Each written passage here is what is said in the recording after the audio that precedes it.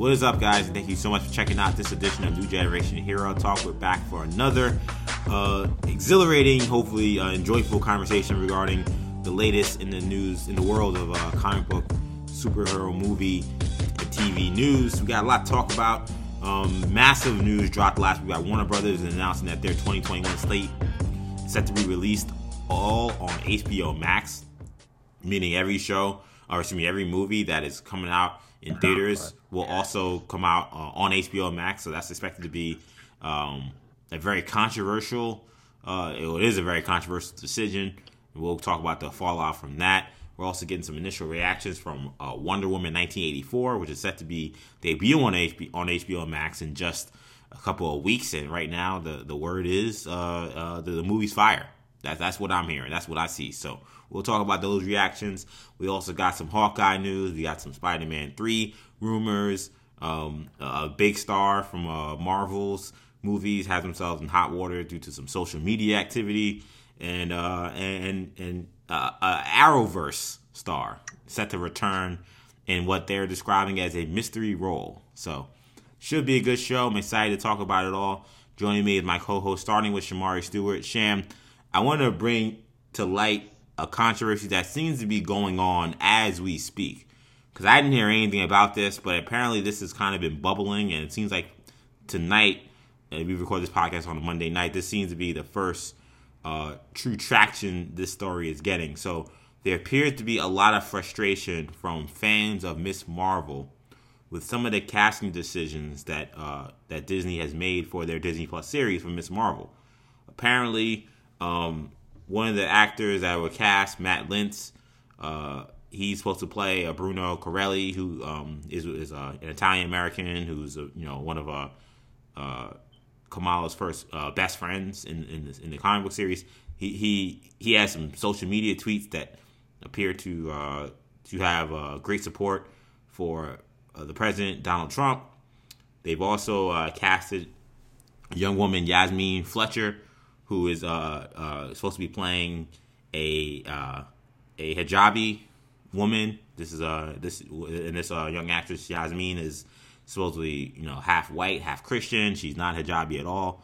So that has frustrated a lot of people. Also, apparently, the woman that's been cast, Zenobi Sharaf, who is supposed to be playing Kamala's mother, who's of course Pakistani. The woman that they cast is Indian. So this has upset a lot of Ms. Marvel fans. Do you feel, Sham, that with these, kind of ulterior castings, or what's the word I'm looking for, ancillary castings, do you feel like there's like a responsibility for Disney to cast people who are in who's supposed to be in those certain roles that are applicable in terms of ethnicity and religion? And do you feel something like a guy being a Trump supporter should disqualify them from playing a role of an ally to a Muslim American who very much represents for that culture? Well, that is a very good question, and I plead the fifth. definitely not. Sorry, Cobbin, please. Am I under oath? Sorry, Cobbin, please. How much time do I have? Moderate. No. But yeah, honestly, when it comes to, look, when I'm not gonna get into my personal feelings towards anybody. But just in terms of whether they, support the president, however you may feel about that, however misguided or however you may feel about their support or not misguided, however you may feel about that, I feel like as long as they are respectful towards the other actors and actresses on set, respectful towards the production, respectful towards the creators and their vision, and they do the job well, and they understand the job that they're supposed to do. They show up for work every day. They give it their all, and they understand that the material is what it is, and they don't act or play a role and then go home and tweet about how stupid the role is or anything dumb like that. Oh, they're not doing stuff like that. Then no, I don't have any issue with it. I compare it to me and Kendall talked about this with Imperial or Gina Carano. Yeah, we'll get into that probably later. We'll probably get into that later in the show. But yeah, that's a whole nother. Yeah, that's a whole other. Well, that's a whole other thing. Yeah. But we are going to bring that up again later in the show. But yeah, I mean, I don't, in terms of them having roles. No, I don't think they should be barred from roles for that. And when it comes to the ethnicity and the religious aspect, I think it would be best if they were, if they were the same ethnicity and religion of the source characters. And I certainly understand those that may be very unhappy with Disney casting someone that is not of that same ethnic or religious background. I don't know. I mean, I think I kind of go here. I kind of flip flop back and forth, honestly, between them. Because on the one hand, yes, I do want someone who really represents that culture. But on the other hand, I also want someone who can play the role very well. I don't want them to cast someone just because they are of this religious background and they kind of mail it in, or they just are not able to play the role well. Yeah. And now I'm like, okay, it's, respectful of the source material. Yeah. But it's not good, or it's a clear sore spot. Yeah. Where they didn't need to be a sore spot. I mean, I think maybe a decent compromise may be if they have the character, come out and say, even though I'm not of this background, whatever, I'm going to try to get as much feedback from members of that community as I can, or something to show that they're not just, okay, good, I got this paycheck, I got this bag, So yeah, I don't know. I mean, that's probably the best answer I can come up with. That's a very tough question. I'm sure I'm not able to resolve the issue, here on the podcast. But yeah, it's definitely a very touchy issue, and I understand the feelings of everyone involved in terms of people feeling unhappy with what Disney has done. But I'm not killing Disney over their decisions just yet. Kendall on the podcast as well. Kendall, what do you make of this controversy that seems to be brewing? Thank you, Mr. Witness. So guilty. Guilty to all charges. Yeah. So, Your Honor, I have to make that decision when I have to make it. I don't want to make any decisions before it comes to me.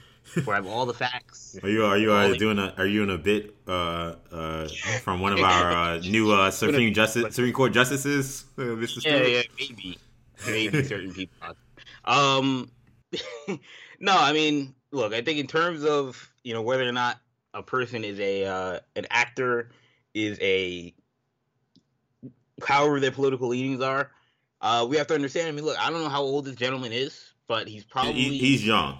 He's a young. Yeah, but he's no older than 20. Maybe he may be a kid. He may be under 18.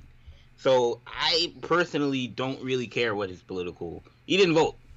I mean, maybe he did. I don't know. If you're over 18, then maybe he did. But I don't really care that much.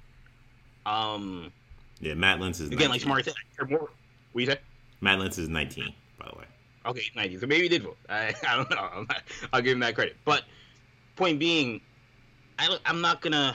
Again, it's less about who a person voted for. When you're talking about in the workplace, who a person voted for, what even their political ideas are, as much as it is, like Smart said, how respectful they are in the workplace, how respectful are they of the brand and of the characters and of the stories. And if they're not, then again, that's a decision you have to make. But I'm not gonna base it off of, who you're supporting in terms of politics, not at this small of a level. If we're talking like the face of the show, and we're talking about $1 billion project, that's a little different. But we're talking about a kid playing a side character in Miss Marvel. I'm not gonna say he shouldn't have the role, because that's a tough criteria for Marvel to pick off of. Are they so now? Are we when we're interviewing candidates? Who did you vote for? Yeah, are we asking who you voting for? I mean, now we're getting into a slippery slope, and does that have anything to do with how good you are at playing the character? So I don't have the big issue there. When you're talking about me personally, when you're talking about the religious, ethnic background thing, I've said it before. There are liberties that you can take. I've been a little more open to there being liberties depending on if the person is believable in that role. If you told me that, The Rock is he's always been a very ethnically ambiguous kind of actor. Yeah, I was gonna bring him up. You can play a myriad of different people of different ethnicities and races, and he has. Yeah, I feel like Black Adam is still kind of a controversy waiting to happen. Yeah, it kind of is, and it's never offended any. I mean, maybe it has, but it hasn't. It's never offended me as a consumer. It never offended me if The Rock's playing somebody that he's not supposed to be playing, quote unquote. So it's, and then the religious thing is also a little bit of a slippery slope because, religion in theory, you could be anybody. You show up at the interview and say I converted yesterday. Yeah, exactly. I think but go ahead, Kendall. Oh no, I was just gonna say because that, and then that kind of thing is then, again another slippery slope. What were you gonna say, Jay? No, I was gonna say I think the thing with the religion is I think the only difference I would say with this is if you have someone who is a Turkish hijabi, I mean that's there are more orthodox practices of all different kinds of religions, and then there's less orthodox, for lack of a better term, or religions. That to me it sounds as if I'm not at all an expert on any of this. None of us are, but it is part of our culture, and that's why it is important at least to bring up this controversy.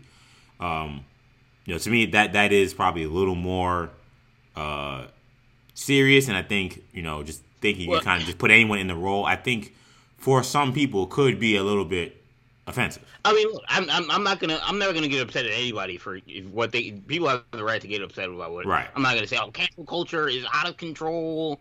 Sure. I could care less about. I don't say I could care less, but if you have your right to be upset about anything. Right. I'm never gonna be the person that's going to complain if someone, again, if there are outrageous examples. I don't want Matthew McConaughey playing Black Panther, right. Because he says he's African actually, right. He's adopted. Right. There's outrageous examples, but then there are times where you're like, all right, I mean, this person is Filipino, but they're playing, someone Hispanic, or I don't know, the situations where maybe it's a little more ambiguous, and then you're just gonna let it go. You're just gonna say, I mean, does it ruin the character? Are they playing? Do they look? Because again, this is all this stuff is fiction. And then when you're talking about religion, I mean, again, they're playing a character. I understand I understand in certain aspects you could say, this person may play that character better if they are of that religion, and then that goes into the decision making process. But everything else to me is PR. It's not, it's like when we talked about Moon Knight. Does Moon Knight have to be Jewish? I mean, he doesn't have to be Jewish for the show to be any good, the actor. He just has to be Jewish for PR reasons. And, sure. Does the PR reasons, is that something that I would have considered if I was Marvel? Probably. Like you mentioned, it would have been a great headline, and it may have drew people in. But does it have any bearing on the show? Not if you've identified someone that you feel is better than all of the other candidates. So that's how I feel about it. Yeah. It's I understand the frustration of people, especially the Trump supporter thing. I understand the frustrations of some people, but it's I always like to just that's always tough because again the kid didn't. He's not, as far as I know, I haven't seen the tweets, but I don't think he's going on Twitter and saying, if he's saying Islamophobic. Yeah, right? The tweets, I've seen, nothing's been Islamophobic. I mean, he did like a Candace Owens tweet and a Charlie Kirk tweet, but like none of them. Right. And that stuff is like, I'm not a fan of it, personally. Right. I'm not a fan of it, but, I mean, I don't know. So here's what I'll say. Some of this stuff. But So real quick, I don't want to spend so much time on this, but I do feel like, look, in terms of Lentz, I kind of agree with you guys. Like, I don't think that it's appropriate to just say, someone's political, unless I got a much better understanding of exactly what their political views are. I think it becomes a very slippery slope if we're just saying you can't play a role that, because you like the tweet from people that, some people find offensive or, abhorrent. I think that's, especially if the tweets themselves, which I read, they are what they are. I mean, but, is it something that's super Islamophobic or racist or whatever? No, not from what I have seen. Do they, seem to lean support for the president? And one of them seemed to lean support for Kanye West, which was a little odd. Yes, they do. But that, and does what President Trump espouse and represent go against really everything that Miss Marvel, the character, has represented? Yes, it does. It's keeping it 100. It is what it is. I think that whether you're right, left, or anything, the Trump fans, Trump supporters, whatever, or a Trump opponent, I mean, I think anyone who knows this canon knows that. I don't think that necessarily means that, that should disqualify you completely from being in a role, particularly if you're the best person for the role. So I do agree with Kendall. I think the age does matter. If this was a 30-year-old guy, okay, maybe I feel a little more weird about it, because I feel like maybe more homework could have been done. Right. But I would argue I don't think Marvel had any idea this is how this kid felt. Right. That's how I feel. Maybe I'm giving them not enough credit, being that these guys, Disney is like, the overlords that need to know everything about everything. But as we've seen with one of their actors this week, I mean, maybe they don't, so which we'll get to later in the show. So, I feel like I don't, that aspect of it, I think is a little bit unfair. I think the friend who's playing Nakia and the actress that's playing her mom, that to me is a little more on the nose of that this should have been handled better. I mean, to me, it's not that hard to find, a hijabi actress to play this character. And to pick someone who is the half white thing doesn't bother me, honestly, as much. Because I think that when we get into ethnicities and biracial stuff, because now you're saying, well, this person isn't actually what they are. And I think that's a little unfair. Because, half black people, half Latino people, all these people. There are a lot of people who deal with this kind of plight that they deal with, which, they're not really accepted by anyone. So do I think that, because you're half something, you don't deserve any shot at a role? No. I think that, getting a Christian, I think we add that to that she's also a Christian, and it's like, okay, well, now it looks like we weren't trying that hard, really. You really were just like, let me find just the most, like, just like the brown girl that would be most, like, acceptable, quote unquote, again, use quotes heavily there, in our culture to put on this show next to our star actor. That's how it looks to me when you make a move like that. I'm not saying that's what they were trying to do, but to me, if you're smart, you would know that that's how that could look, and maybe you should try something a little different. So my question, how many people that are going to watch Ms. Marvel? But obviously us, we know all the little things and all the little details. How many people, again, unless they're changing the character to fit the actress, then that's another problem. Now that's very problematic if you do that. Yeah, now it's like, all right, now we're getting into areas where now I do have a problem. I personally have a problem. But, if she's playing the character how she is in the comics, how many people are even going to know? I was going to say that. Well, I think the issue, Kendall, let me just answer this, Shem. One thing, I think the reason why I feel this way and the reason why I would criticize that is because these are the kind of roles that don't have really any representation in Hollywood. Any representation in our American cinema. So it's not like there aren't actors out there. There are. But their representation on a Disney Plus kind of platform is non-existent. So when these roles come out and they're like literally like unicorns, and you're giving them to folks who don't fit the description of these roles, when the ask me is still a half Turkish woman, so she is still going to be dealing with immense amounts of discrimination in Hollywood. Let's keep it 100. But still, this kind of specific role, there's that actress out there who would never get looked at for almost anything that you would hope would get looked at for this. So when they don't, I understand the frustration. When the Muslim, the Indian Pakistani thing. First of all, there's a large cultural issue there just because of the beef between those two countries. So to me, that also is kind of like y'all should have known a little better, just on a basic level, why that would be offensive to some people. But still, that looks the same. Where it's like, that to me was even a little easier to figure out. You should have been able to find a Pakistani middle-aged woman. That's not hard. It looked like you weren't trying. That's where the problem comes. These are not roles that can be just. It's not like, well, we'll have 10 other Miss Marvel kind of projects, but we will have 10 other projects that have white people, have people who aren't hijabi, like that. Those roles come out. That's where these people have their frustration, and I understand it. Last thing on the sham, real quick. Or Kendall, you want to respond, and then Shamari, one last thing. I was just gonna say real quick. That's a good point.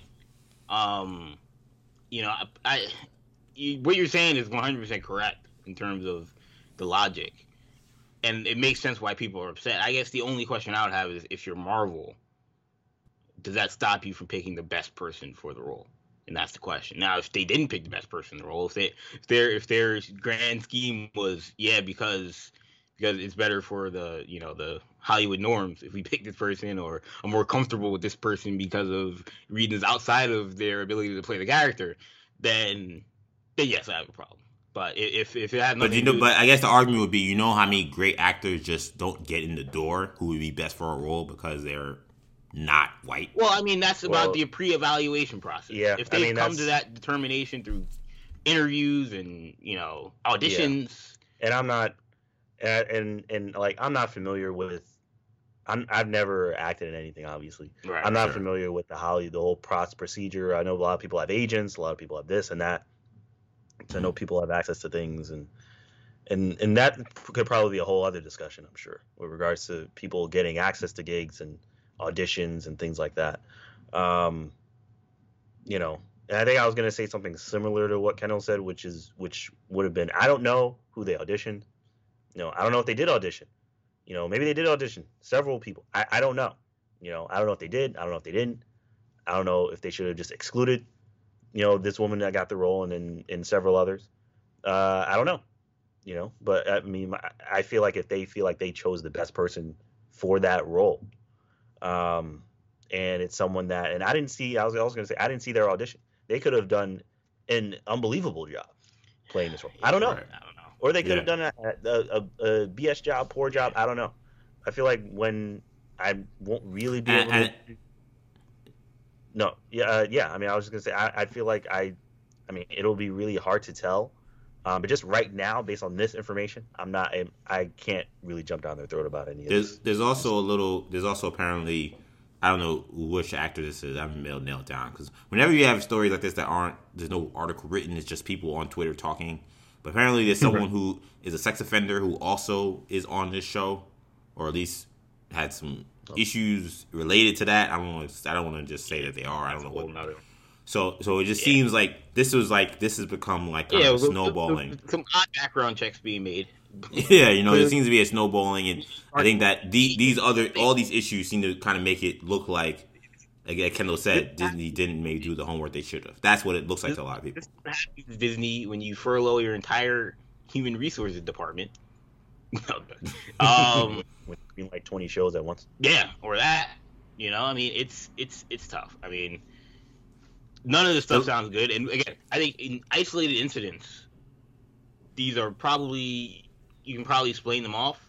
It's just when EJ throws, problem after problem, then you start to question, all right, what's happening here? Yeah, what's going on? I mean, I kind of said before, it's just Ms. Marvel, but I mean, this is supposed to be a major project. This isn't right.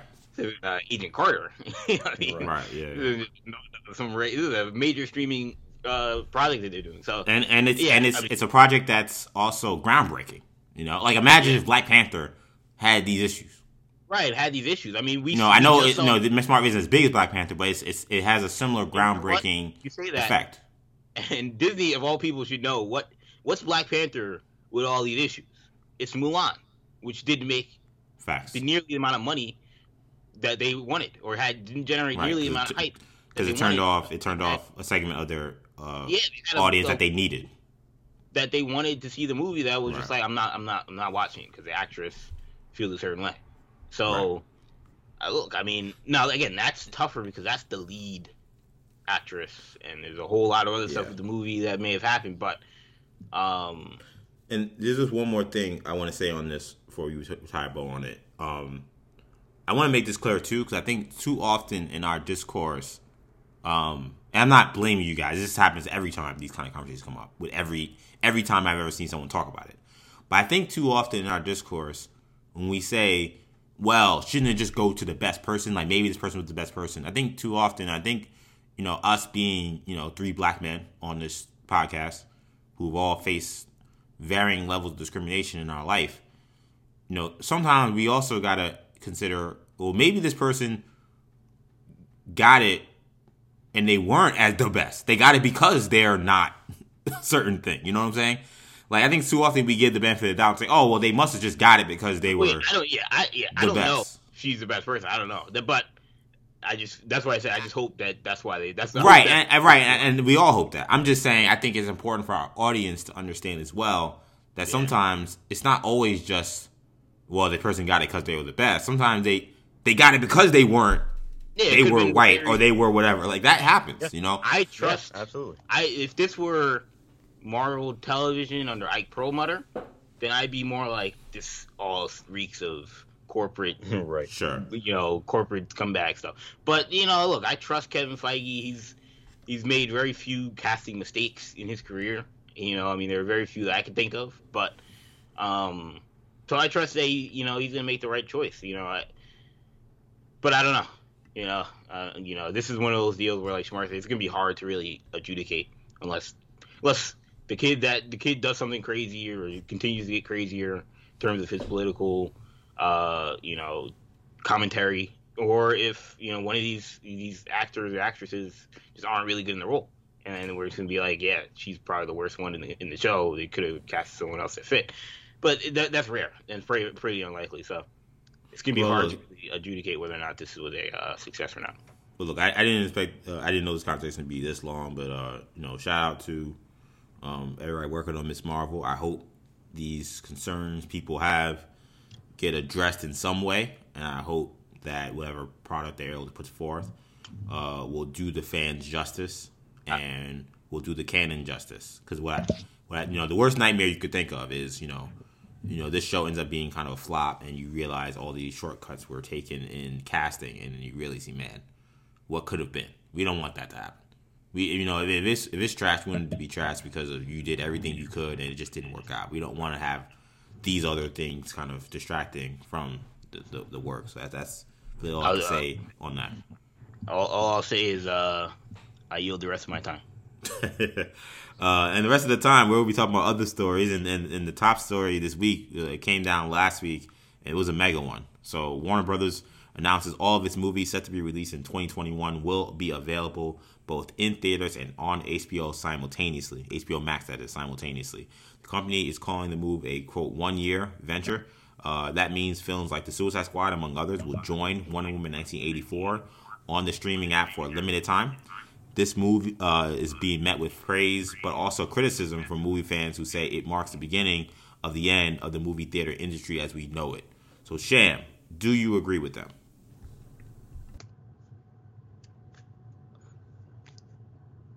Right, I'm sorry. Could you? HBO Max. Oh, HBO Max. Yeah. Do you agree that this is? Do you agree that? Sorry, the question. I don't know if you heard me. The question was, do you agree with the folks who are saying that all these movies going to HBO Max marks the beginning of the end of the movie theater industry? Because that's what we got. We got a lot of fear mongering. A lot of people very upset last week. There's been a lot of fear mongering. I think people are getting very.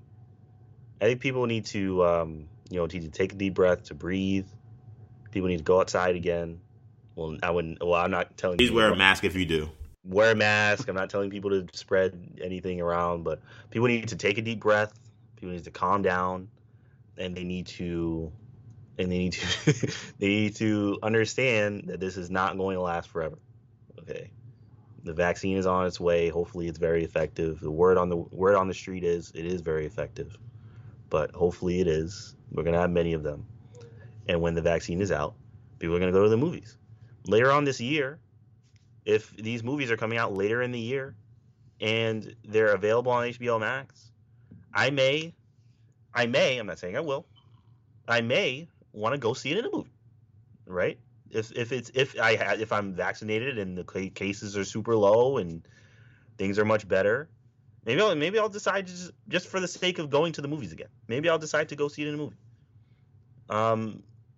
So no, I don't think this is the death of movies. I think that's very dramatic. I don't think that's the case at all. Now I may just be kind of projecting my own love of movies onto others. I don't know how the general person feels about going to the movies. I enjoy going to the movies. I don't think this is the death of going to the movies. And I think that Warner Brothers, I mean, I feel like for Warner Brothers, Warner Media, whatever the big boss is. Media, yeah. I feel like they need to know that this is going to be a test run, right? To see how much money am I making compared to if I release all these movies? If they were all multi-million-dollar, close to billion-dollar hits, right? I mean, how much revenue am I bringing in to HBO Max by doing this? And I think the answer will undoubtedly be not nearly as much. That's my guess. But I don't know how much money streaming brings in. I know Netflix is massive, but I don't think these releases are going to turn HBO Max into another Netflix. Not these releases alone. Though I think they'll help, but I don't think they will. So yeah, I think people are. I think people are getting a little. People are getting a little too upset about this, and I feel like if this were a situation where this was a kind of like, it'll be years and years, then I'd be like, oh, I don't know.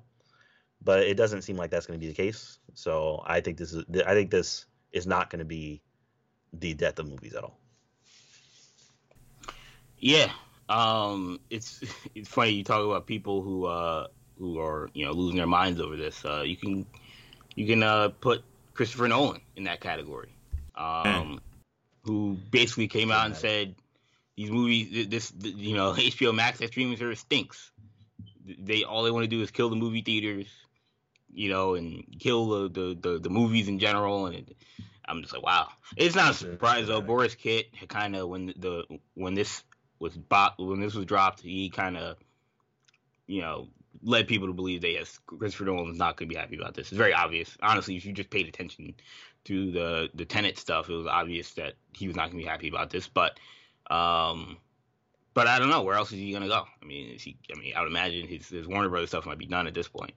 Yeah, I don't know. I mean, this is when we talked about the Wonder Woman situation last week. I said Wonder Woman alone offers little value to HBO Max, but then if you told me that I got movies like Space Jam and Godzilla, that then you have me talking a little bit. Now if I'm somebody who's not subscribed to HBO Max, I'm like, I kind of have to if I'm getting these movies. I didn't really expect them to put their entire calendar on HBO Max, and that's what they're doing. And an entire year of movies, basically every month. I mean, 17 movies. That's at least a movie a month. Mm-hmm. Almost a movie and a half. And mm-hmm. I mean, that's something where these people. I mean, I think people are just getting too scared, and I understand the filmmakers' fear, but I think it's unfounded. The movies are gonna, and like, I mean, where else? No one's home unless you're like Elon Musk, right? Is gonna replicate, or Shaq is gonna replicate the movie going experience. No, the audio, right, the visual. Right. There's a lot to it. Now, as technology progresses, will home theaters become more prevalent? I think so. I mean, we were at a time when computers weren't everywhere, and now they're everywhere. It may not be like 50, it may be 30, 40 years from now. This is maybe nothing that's affecting us in the near future. But, there may be a time where that movie theater quality isn't almost every home. But it's the reason why I agree with Shamari that in terms of the death of the movie theater business is that I think it goes to a little bit of what EJ has had and said on this show for a while now. He's had a little bit of a scoop. He was the first one to the story. He broke it. Yeah, scoop. That the Batman was going to be pushed back to 2022. Yeah. And that leads me to believe that this has probably been in the works for a little bit now. Yeah. I think they've probably known for a few months that this thing doesn't get any better, or if it gets worse, like Fauci and the doctors are telling us it will, then all of the movies next year are going to HBO Max, because they saw the numbers of HBO Max weren't great. And because of that, I think that's part of the reason why the Batman got pushed back. And because they're not going to put the Batman on HBO Max. If they're like, that's the money-making movie. You look at There you go. the movies that they put on HBO Max, Space Jam, look, animated movie, LeBron. I mean, who's to say that's not Uncle Drew? I think it'll get money. I think it'll make money, but who's to say it's gonna be good? I don't know. It could stink. The last few basketball. Yeah, I tell you what. I think LeBron James would tell you that it's not Uncle Drew. He will tell me that. But LeBron will also tell me he's better than Jordan, which is a whole nother conversation. So I'm not believing him on everything. So point being, you know, you got Space Jam, you got, The Matrix is a big one, but you know, That's Godzilla versus Kong, which was done with a different studio. Yeah, it's a big one, you know, but they botched that whole role. They announced that like 5 years ago. They've kind of botched it ever since.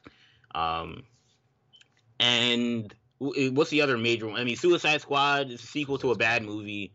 I mean, it's just Kendall's just burying Warner Brothers today. I know. I'm just burying that whole slate, man. Like all, straight to DVD type movies. No, I mean, Man, come on.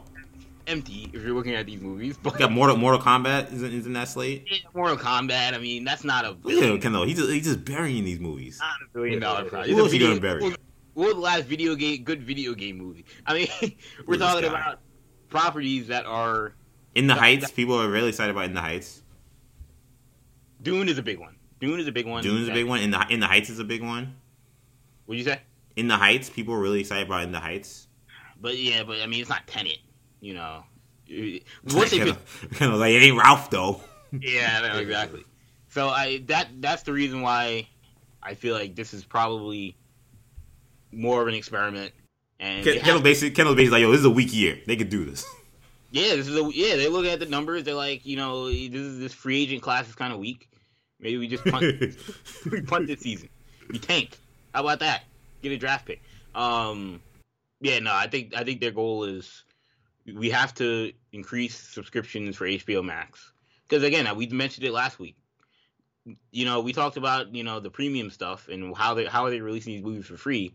Like Christopher Nolan even came out today and was like, it makes no economic sense what they're doing. They're idiots. He really was eviscerating Warner Brothers. But they looked at the numbers and they see the numbers at Netflix. Netflix isn't stupid. They see Netflix raking in billions. And so their goal is we want to replicate Netflix. But instead of Netflix having to pay all these other places for their properties, they're saying we're only going to release our own stuff. Right. Just like Disney. Disney's going to make even more because Disney already has a huge subscriber base. So you think that this Disney thing is inevitable now that this happened? That's the question. And we may find out next week. We may have an answer for you by next week because Iger and Chapek are There's a big phone call meeting this week. Yeah. So, I mean, we may know this week, but it's tough. Where's your head? So here's my thing. So I want to quickly read these Nolan comments on this. When they asked him about what his reaction was to the decision to release the entire slate for 2021, he said, screw Stanky, screw Ann Sarnoff. He said, disbelief, especially the way in which they did it. There's so much controversy around it because they didn't tell anyone. In 2021, they've got some of the top filmmakers in the world. They've got some of the biggest stars in the world who worked for years in some cases on these projects very close to their hearts that are meant to be big screen experiences. They're meant to be out there for the wildest possible audiences, and now they're being used as a loss leader for the streaming service, for the fledgling streaming service without any consultation. So there's a lot of controversy. It's very, very, very, very messy. A real bait and switch. Yeah, it's sort of not how you treat filmmakers and stars and people who these guys have given a lot for these projects. They've deserved be consulted, spoken to about what was going to happen to their work. So here's what I'll say about this. Look, it's funny. I was actually watching a WWE documentary. It was actually on the Monday Night Wars, but the battle between Vince McMahon and Ted Turner, and Vince was kind of talking about some of the cheap shots that he felt that WCW took, and he's like some people will say it's not personal, it's just business, and Vince said, well, my business is personal to me. And when I first looked at this Nolan quote, I kind of felt, man, it's not personal, it's business. But I mean, this is his art. Forget about business. So it is personal to him to some degree. So I do understand that a little bit, and I do think that Warner Brothers. I think in some way felt they were in a tough spot because they knew if they went to their collaborator and say, "Yo, this is what we're gonna do," there would have been a complete coup, basically, of Warner Brothers trying to make sure this didn't happen. I mean, there would have been a complete opposition that would have been formed very quickly to bring about this campaign to make sure that Warner Brothers didn't go through with this. So I think WB felt like they had to move in silence to some degree to make this happen. They couldn't tell anybody, couldn't consult anybody, because these folks, as we talked about last week, I lived into Patty Jenkins, and I stand by every word I said last week. They made it very clear what they wanted. But that's not what Warner Brothers wanted, and at the end of the day, whatever contracts they signed, clearly they got the power to do this because nobody's taking them to court. So it is what it is. What I will say is, do I think Warner Brothers should have reached out to these people? Yes, I think they should have. I think even if that would have meant a much more tougher fight to make this happen, I think that courtesy should have been allotted a little bit. I do feel like there's a little bit of pretentious words here for Nolan. Because to me, he does sound like he's taking personal shots at this company for making a move that, while yes, is monetary in regards to business, there is a sense of like you're trying to save your own back behind because your service isn't working and now you're using our work to save your work, which is a fair criticism, I think. But I also feel like there's every time these creatives speak, there's never any consideration for fan safety. And I think that's where the pretentious tint to this to me comes in, because while Warner Bros. Is also thinking about that, they're also thinking about we gotta do something that's gonna make people feel safe to watch these movies. Whether the money is the motivation is kind of irrelevant because people's safety is legitimately at risk. I had a friend of mine at work. I saw her tweet today, she's like, I can't believe I'm saying this, but, I said this, but in 2019, this would have sounded crazy. But I feel like right now, participating in indoor dining feels like the most dangerous thing you could probably do right now in America, which sounds crazy if I would have told you a year ago I said that. And to me, I'm like, going to a movie theater would be a very close number 2, if you ask me. And I think that what I don't see from these folks is any real acknowledgement that people going to see your movie may die because they went to see your movie. Just that simple. And what I don't see also is any real alternatives to what they want Warner Brothers to do. Because the reason why I'm kind of side-eyeing this Christopher Nolan quote, because, as you said, Boris Kit had the scoop that, hey, Nolan's going to be the one that's not okay with this. He wasn't happy with what happened with Tenet. My question to Christopher Nolan is, what the hell did you want Warner Brothers to do with Tenet? I feel like they delayed it, and he was crying and complaining about it the whole summer about how they were trying to work it out. And even when theaters were closed and there really wasn't much they could do, instead of delaying it for another summer, they put it out. Because he was the one that said that you had to see this in a movie theater. There was no way you had to have it in a service. And it flopped in America. It did okay internationally because internationally the cases were different, so it didn't do as poorly out there. But the movie was not the smash it was supposed to be. And to me, I kind of have trouble really taking to heart people's critiques without any ulterior, proposition. My thing is, okay, you don't like what's being done. What do you want to be done? I don't think I've seen one person say what should be done. Because I know for certain it can't just be just drop the movies on the dates they're supposed to be out. That's not an option. It just isn't. I mean, how many people died this week? 2,000 people died, something like that, something crazy. I mean, today, I think 2,000 people died yesterday. Like, that's just not an option with this pandemic. Like, people got to get their heads out of the sand and understand what time it is. So, if you don't want them to put it out on any streaming service at all, okay, that's fine. That's your position. What is your position? Do you want them to delay movies for 2 years? Because that's pretty much what you'd have to do. You couldn't drop a movie before the end of 2021 for there to be any chance that going to movie theaters would be deemed completely safe. That's just not going to happen, even for next year. Because probably not enough people are going to be vaccinated. So, what is your position that people should just take risk? You want to just put movies out, whoever sees it sees it. If you don't, sorry, bad day for you. I want people to say that, because then, first of all, I vehemently disagree. But at least now we're having a discourse and now we're having a conversation about what happens. And maybe there's a medium that makes sense, that's best for everybody. But that's not happening. All I'm hearing is people throwing hissy fits. All I hear are people throwing temper tantrums and no solutions. Do I think that this is the most perfect solution in terms of helping the movie industry and the theater industry and everything? Obviously not. Do I think there's a little bit of self-preservation for Warner Bros. Putting it on their own app, even though they have movies in this situation that are collaboration with other studios? Yeah, that's a little nasty. I'm not going to lie. Do I think it's nasty you didn't tell them? Yeah, it's a little nasty. I'm not going to lie. But the lack of other safety propositions other propositions that are safe, that can let these movies come out and have people see them, or you're just saying we don't put movies out until, even if that's your proposition, just no movies until 2022, all right, well, at least that's a position. Then we can talk about it. But just the yelling and throwing your hands up and, I can't deal with it. Like these last few days have been a little annoying to me, because I've seen this temper tantrum go on for several days, waiting for what people want to happen. Waiting. Didn't comment on what I thought about this position. I was like, what do y'all want? And nothing. No one finally gets a chance to speak. What does he tell us? Nothing. He insults the brand. He says you should have talked to the creators. I agree with that. He's right about that. But no solutions. So if you don't got a solution, I don't need to hear from you. Keep your mouth shut. It's that simple.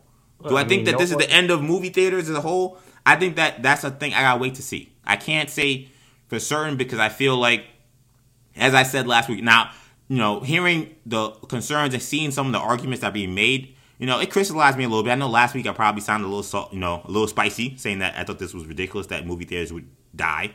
Hearing people articulate some of their concerns better this week, definitely maybe think about it. But I still think I'm going to wait and see, because I still feel like that experience is going to be sought out by people, obviously, because all you guys are yelling and going crazy on social media. If there wasn't that appetite for it, none of that would exist. This backlash they're facing wouldn't exist. So clearly, there are a lot of you. The question is it enough to offset any losses you'll have by people who decide, I'm never going to a movie theater again? And I just don't think that's going to happen. I really don't think. If y'all think this is a failing streaming service, as Nolan suggests, then movie theaters are going to be fine. Because people, as soon as movie theaters open, they're going to be like, I don't need this crap anymore. And they're going to move on. What are you going to say, Jim? I don't know. Honestly, with Nolan, I kind of feel similar to how you felt about Patty Jenkins. Cause Nolan took it a step further. He's saying Warner Brothers, because this is like, these are personal attacks. These are straight up personal attacks against Warner Brothers. Patty Jenkins didn't say nothing. She's just like, go see it in theaters if you can. Right. This guy is just throwing a complete fit, and it's like, dude, there's a pandemic. When they gave him everything he wanted, they didn't affect any of his movies. Right. Yeah. My issue is you got what you wanted. You got your movie out, and it was a failure. Let's keep it 100. It failed in America. So, and that's why I felt away when I heard that, he's going to have an issue. I'm like, what is he complaining about? Right. And he's just whining just to whine. And he's like, he's completely not acknowledging that COVID is now apparently officially the leading cause of death in the U.S. over everything else. Literally everything else. You're more likely to die from COVID than anything else in the United States right now. And it's bad. It's only going to get worse. and he wants people to put themselves at risk, apparently. And I mean, that's a shame. He's like very vocally angry about it. That's do you want them callous. to not release these movies at all next year? Because that's the other alternative. Is like, oh, yeah, we'll keep the people safe. Just push them all back. Warner Brothers has to run a business at the end of the day. Yeah. And they see they can get a steady amount of cash flow coming in with subscription. They get cash flow coming in. The people are happy because the movies are being seen. Yes. I don't know. I mean, I understand the creators want to come out in the movie. And there's much less come pressure. out into theaters. There's much less pressure now on these creators. Much less pressure on the creators. They can work on their other projects. They're getting their names out there. In terms of reception, well, yes, a lot more people are probably going to see their movies because of this, which is a good thing, I would think. But now, if a movie's not good, a studio won't care. Like, or if a movie doesn't get right. Like in years past, you had to make movies to make money, not to be good. It was the priority from a filmmaker standpoint. Right. I mean, was really just I gotta make a movie to make money so I can stay in work, and then number two, hopefully it can make money, and then hopefully it'll be good also. Like at least that's what a filmmaker that is trying to keep a job is doing. Right. You know, they have some that maybe are like I don't care how much money it makes, and they may not. If they're really good, then they'll make a lot of money anyway. Right. But now you don't have to worry about that because the money's gonna be there. You know, if your movie's bad, Wonder Woman will carry you. Like. Yeah.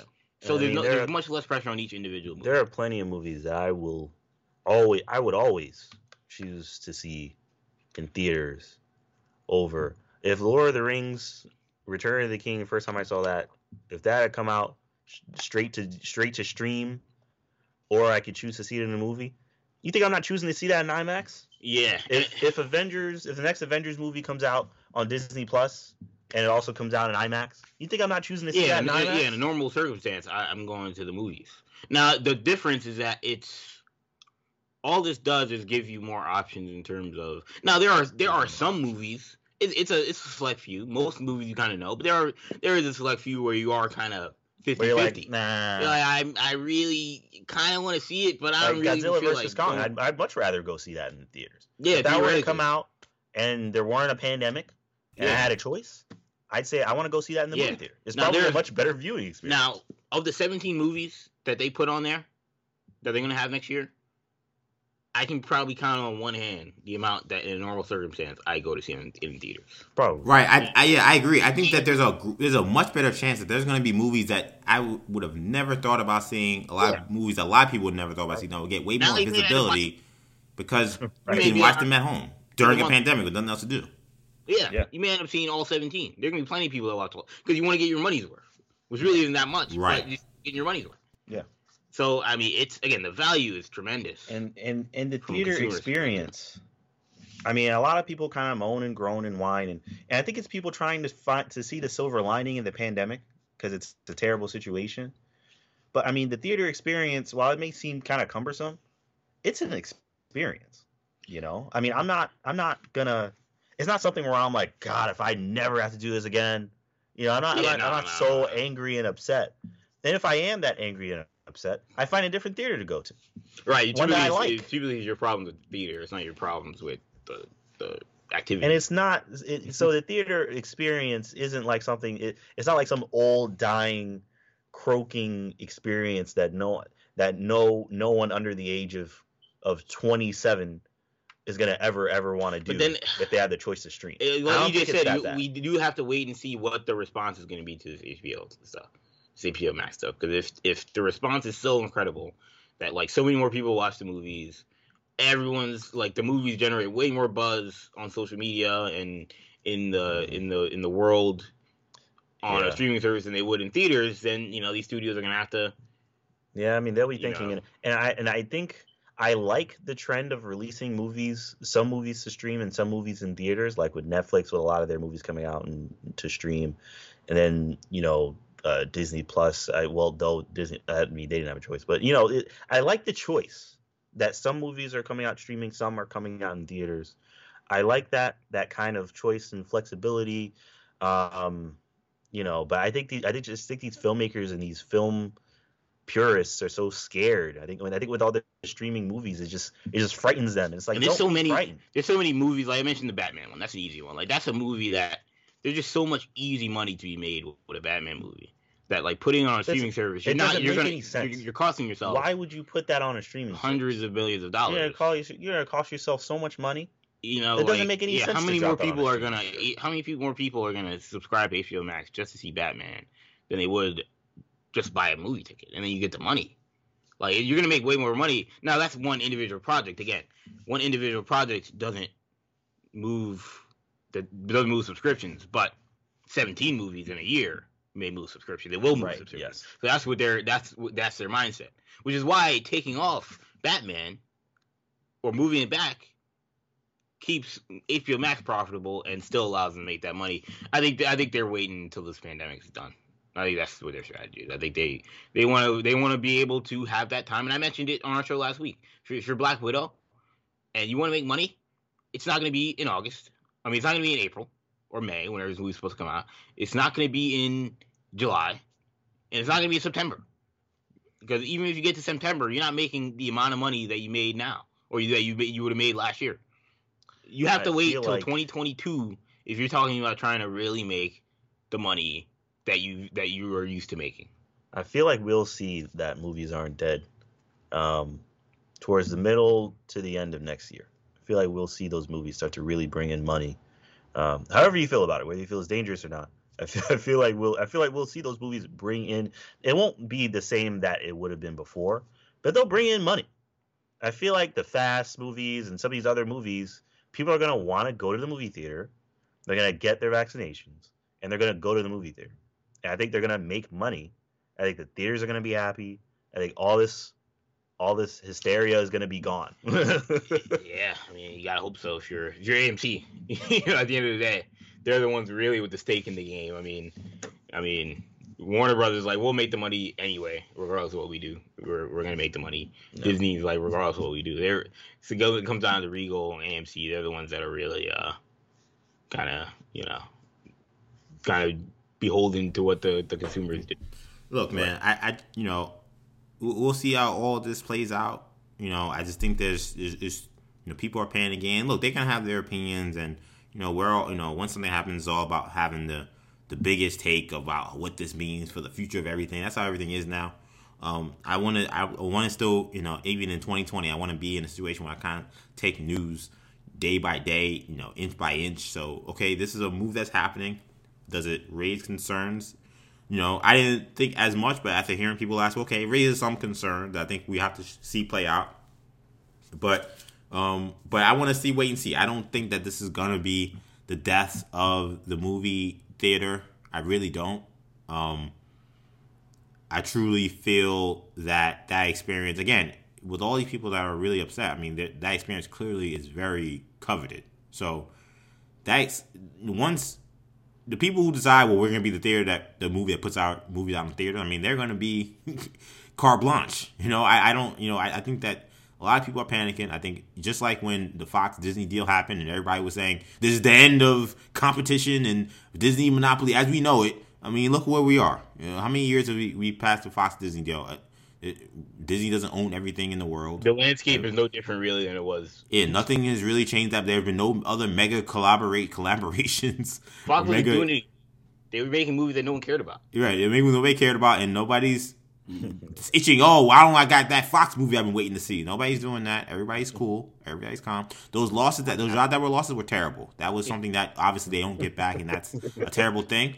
But all this other stuff about Disney being our overlords that will now tell us what we're going to eat, sleep, and breathe, none of that is happening. So, Bezos hasn't bought everybody, Tesla. Yeah, exactly. Everybody just take a chill pill, relax. Let's see how it goes. Let's continue our support. Once it becomes safe, if you're able to support theaters, please support theaters. I will, because I love movie theaters and I don't want to see them go away. And we'll be okay. It'll be fine, everybody. But there needs to be a consideration for people who don't have, who are at risk for the virus, who don't feel safe going out. And right now, it just isn't safe. It's not going to be safe for a while. Like, there needs to be that consideration. And what I don't see in any of these critiques is any consideration for the people who understand how dangerous and deadly this virus is and how dangerous it is to go outside. and that's why those people need to chill we, and and recognize what kind of state we're in right now. Last thing, Kendall. and we've been joking about all these mergers and stuff, and see Warner Brothers thinking about also changing the name of HBO Max because to Warner something because they should because the HBO Max thing was a stupid name. It was kind of a stupid name. A lot of people didn't like it. I think it's too late now. I think you made your bed. Unless you told me there was new content, there was and I guess maybe look at the movies as now this is a new brand. We weren't showing feature films before. Yeah, then the people were gonna get even more scared. They'd be like, oh, now. Yeah, people just didn't associate. It just was dumb because people don't associate HBO with a movie studio. So it was dumb to be like, here's a streaming service that emphasizes its movie catalog. Yeah, I know. Maybe in a past time it was like, but people watch the movies on HBO, and that is true. But that doesn't happen anymore. So it was a stupid name because that connection didn't resonate with people. Yeah, so a lot of people they just thought, HBO is a great brand. It is. I mean, everybody loves HBO. Everybody knows HBO. Like, of course, if you're going to push streaming, so you got to put that name out there. It's like, but for what you're selling people, it's not synonymous with that. So they think they already have it in HBO Go, and they think, what is this extra thing I'm giving HBO money for? It was a dumb business model. You know how many people are paying too much? People are like, I'm paying too much for HBO already. Why would I want a premium? Why do I want a premium package of HBO? That's what they think it is, and it's like, I mean, it's not, but it's all Warner Brothers content, and even then, it's like Warner Brothers doesn't even have the name of Disney, so it's like they don't well, what does that mean? It's like, well, you get all the DC movies, or you get. It's like, I didn't know all that. It's like, I don't know. As you guys know, I think that they had the right track with the separate streaming services, and they just didn't market the first one very well, and now this is what we're getting, and it's a mess, for lack of a term. But let's move on, because we've been on this Warner Brothers thing too long, but that was a very good conversation. I want to talk about Wonder Woman because a select number of critics and media members got to see an early screening of Wonder Woman 1984, and the initial responses are overwhelmingly positive. Eric Davis from Fandango called the film one of DC's best sequels and, quote, a blast from start to finish. Amy Ratcliffe from Nerdist called the film uplifting, hopeful, and so utterly Wonder Woman. Perry Nemiroff from Collider noted while she liked the first movie better, she did add that this one, the value of selflessness, love, and compassion shine through in this film. So, Kendall, what do you make of these initial positive reactions to Wonder Woman 1984? So, first thing I thought was, all right, so calling Wonder Woman 84 one of DC's best sequels, I guess Baker Mayfield is one of the best quarterbacks in Browns history. Jesus. No, I mean, Are you suggesting there aren't a lot of DC sequels to really? Yeah, I mean, if we're talking, I guess, if the history of DC, if that's what they're going off of, then maybe that's what I would have assumed. Yeah, if we're going to like the Dark Knight and Batman Returns, Superman 2, and I guess we could have a conversation. But you're talking about just BVS. Yeah, we're talking. What are we talking about? Yeah, BVS, Justice League, yeah. I don't know. There haven't been many in that universe, right. But no, I mean. This is definitely, this is positive. Wonder Woman was a great movie in itself, so I wouldn't expect much less from Wonder Woman 1984. Some people do have their questions of, sometimes we do see, these movies kind of, I don't say fall off the cliff, but, sometimes they come back down to earth. This is a movie that exceeded my expectations. I think it probably exceeded a lot of people's expectations in the first one. Would it come back down to earth? And it seems like, no, it's Patty Jenkins has a great handle on the character. Gal Gadot's done a great job, and so I'm excited. Yeah. I mean, this is pretty much what I expected, and I feel like the reactions were similar for the first one. Fantastic movie, go see it. Patty Jenkins has the character on lock. Remember, I was certain that movie was gonna stink. I was like, this movie's gonna stink. Yeah, I remember. I didn't understand. I said it for months. I didn't understand it at all. We're about a year away from the Snyder stench. Being off of DC. Kendall is just forever anti Wonder Woman, but this is gonna be a good movie. Yeah. And all right. But I'm shocked. But this I already know this movie's gonna be a good movie. Patty Jenkins, she knows how to write this. She knows how to direct this character. Yeah. Gal Gadot knows how to play this character. And we actually have a real villain this time. A real DC not villain. Some villain that's not even there. It's not apparently two real villains. because Maxwell Lord and Cheetah are both getting high marks from a lot of people. Yeah. So this is gonna be you got some stellar people, Kristen Wiig and Pedro Pascal. Yeah. The Steve Trevor thing is the question I have. I think it's a question everyone has. We'll see how that's executed.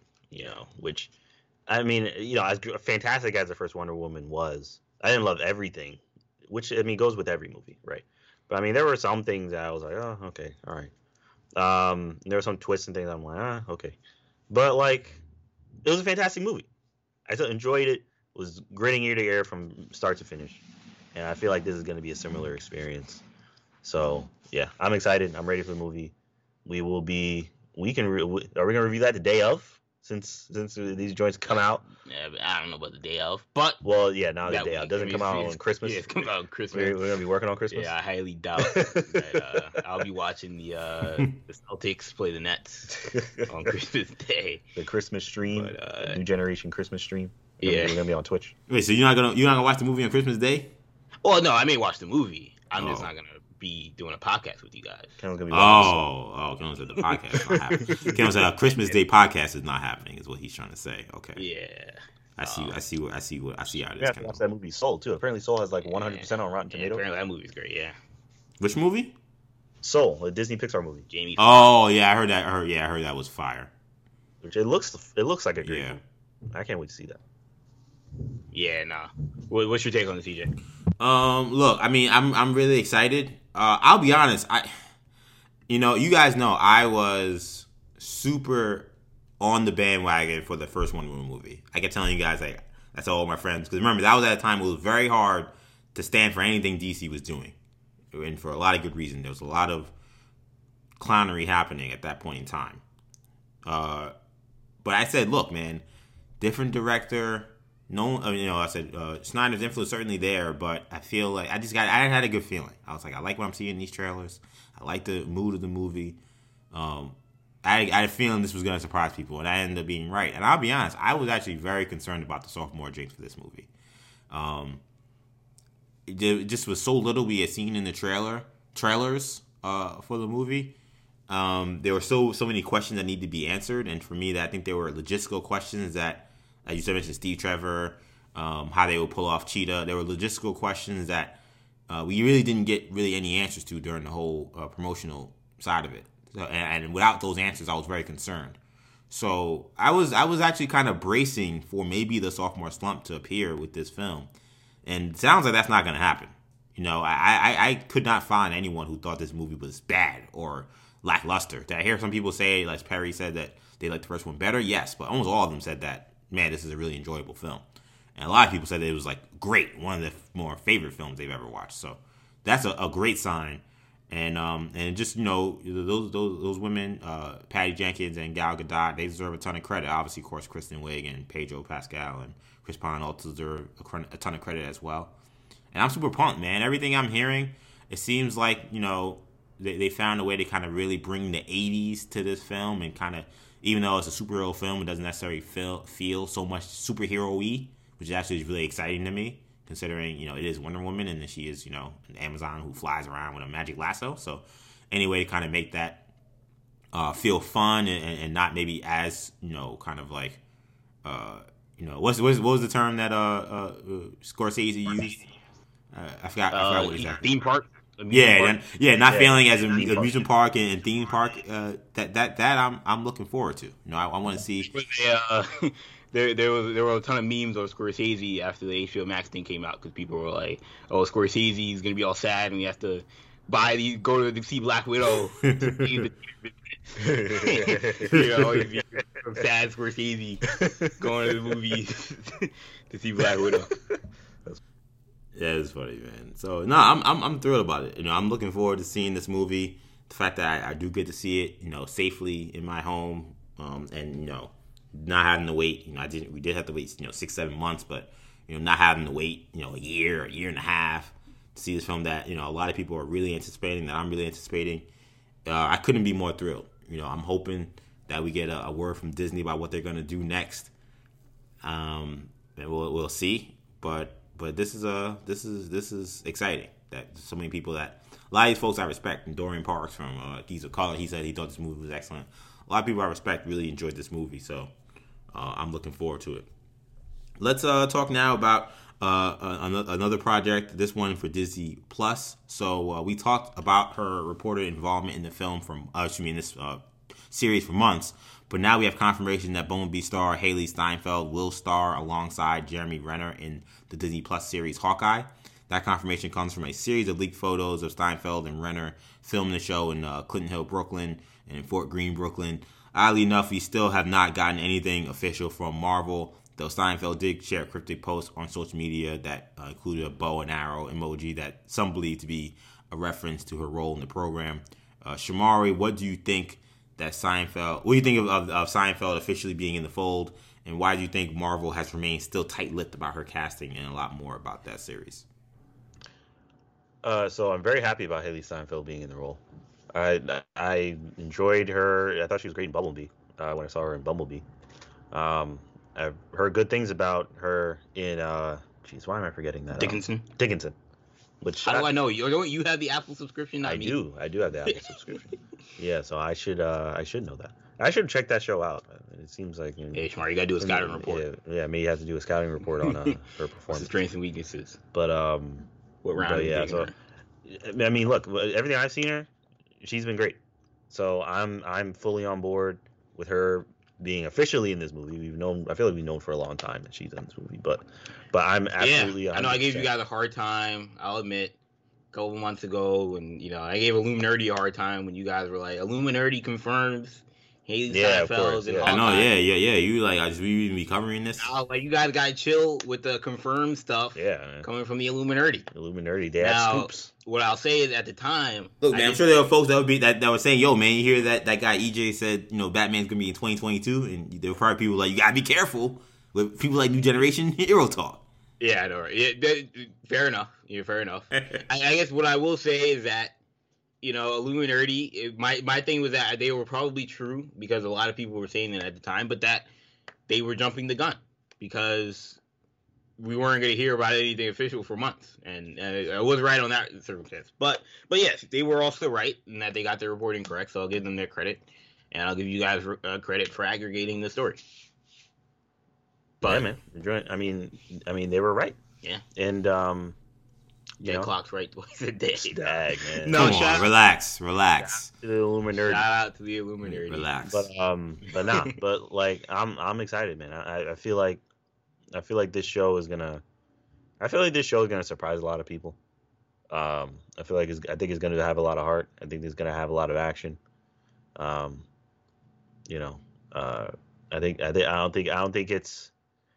don't think it's a.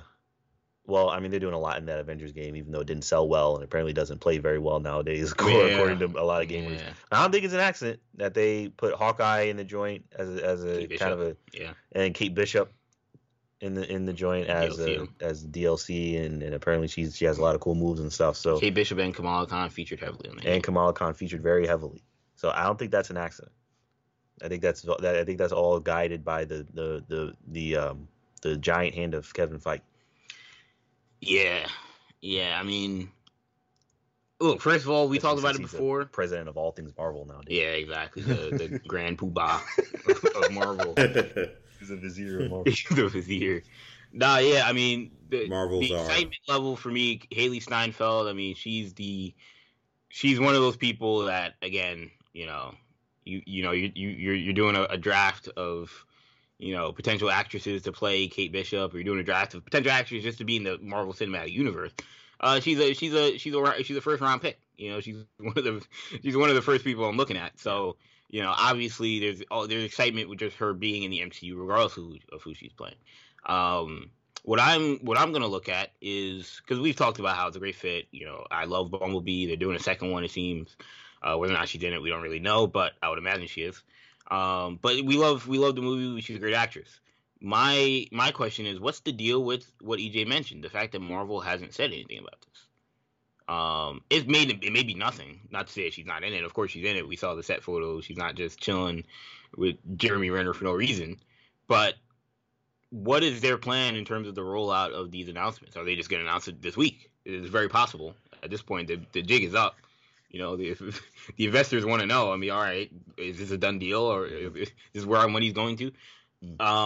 But so we may find out this week, and I may get my answer. But then that leads me to the She-Hulk thing, because Haley Steinfeld never said anything about playing Hawkeye until this came out. Right. And we talked about the Tatiana Maslany situation, where all the trades had confirmed, yes, she's going to play She-Hulk. It's been picked. It was picked when we kind of expected a She-Hulk casting was coming soon, and she was the person that was picked. And then a month later, she was like, a month and a half later, she was like, no, it never happened. All the trades, they got it wrong. Unfortunately, I'm not fake news. Yeah, basically, that's basically her assertion. But then we had the big Hollywood Reporter article that was all things Marvel last week, and then they talked about, oh yeah, Maslany's getting ready to shoot for She-Hulk coming up soon. Not even acknowledging the fact that she denied that she was ever going to play She-Hulk, and that was fake. So I don't know what's happening here. Now, again, that's something completely different. But then when you see the Steinfeld situation, where the last time we saw her, or we heard her talking about this possibility, she also was ducking and dodging and kind of saying nothing was done, and I don't know what people are talking about. So I don't know. It leads me to believe that Maslany was ducking because she didn't want to get NDA'd by Marvel. That's what leads me to believe it. I think she will be playing She-Hulk. I think Marvel has, they're gonna roll these things out whenever they want to roll it out, but it's not anytime soon. I also think they want to reveal it after they've shot stuff and they have promotional material, which I mean, yeah. I'm not. Yeah. I don't feel you don't need to do that, but I think they're investing a lot of energy in WandaVision right now. They are a lot of promotional energy. I feel like we're gonna get a trailer for that. Right. I feel like a trailer for that is on the horizon very soon. I mean, we already got one, but another one. Well, yeah, we're gonna get like a real full length kind of like a deep dive kind of trailer. Yeah. So I feel like and Falcon Winter Soldier, then that marketing for that's gonna start. So yeah, exactly. And not to mention Black Widow's gonna rev up again. I mean, this is a positive, but I just have questions about the promotional side of this. Yeah, I mean, something feels like something was off in regards to like how they were supposed to roll this out. I don't see how they expected, Haley Steinfeld to be running around Brooklyn subways with, Jeremy Renner with a dog and hundreds of cameras or, all these camera people, and not think people are going to realize, hey, she's in this movie that you guys have been kind of low-key denying what happened. What's the deal? What's going on? Like, that to me was easy and simple, and I didn't see any action or movement from them to try to, curb something like that from happening by just putting out, Haley's going to be there, doing a big rollout before. It seems like, as you guys said, maybe they're trying to hold out to be part of whatever rollout we're getting this upcoming Thursday or Wednesday, whatever day it is. But that seems like a misstep. I don't see how one of the biggest young stars in Hollywood is part of your project that they're being, linked to it for all these years. And, for sometimes looking like it wasn't going to happen, then look like it was, and it wasn't. And finally, you guys get her, and we don't know about it. And then we're seeing these, really good cell phone pictures. I mean, to the point where I'm almost wondering is Marvel leaking it, because I'm like, these are great, obvious, clear shots of Haley. Again, some of the stuff maybe you couldn't control, because again, if you're just in Brooklyn, like, it's just people out and people are going to be around. But if that was Warner Brothers, then I'd say it was leaked. And then I'd ask, so what's happening with Ray Fisher? Right, exactly. So no, I feel like that probably was a misstep, but I'm still excited to have Steinfeld on board. Whenever Feige has his target on someone, again, like we said, obviously the Ms. Marvel issues are happening, but typically his castings have been spot on. So when he has his target on someone, and I want him to be able to get the person he wants, because clearly his vision of these characters and what he's trying to find, he's been really good in terms of his track record of nailing them down.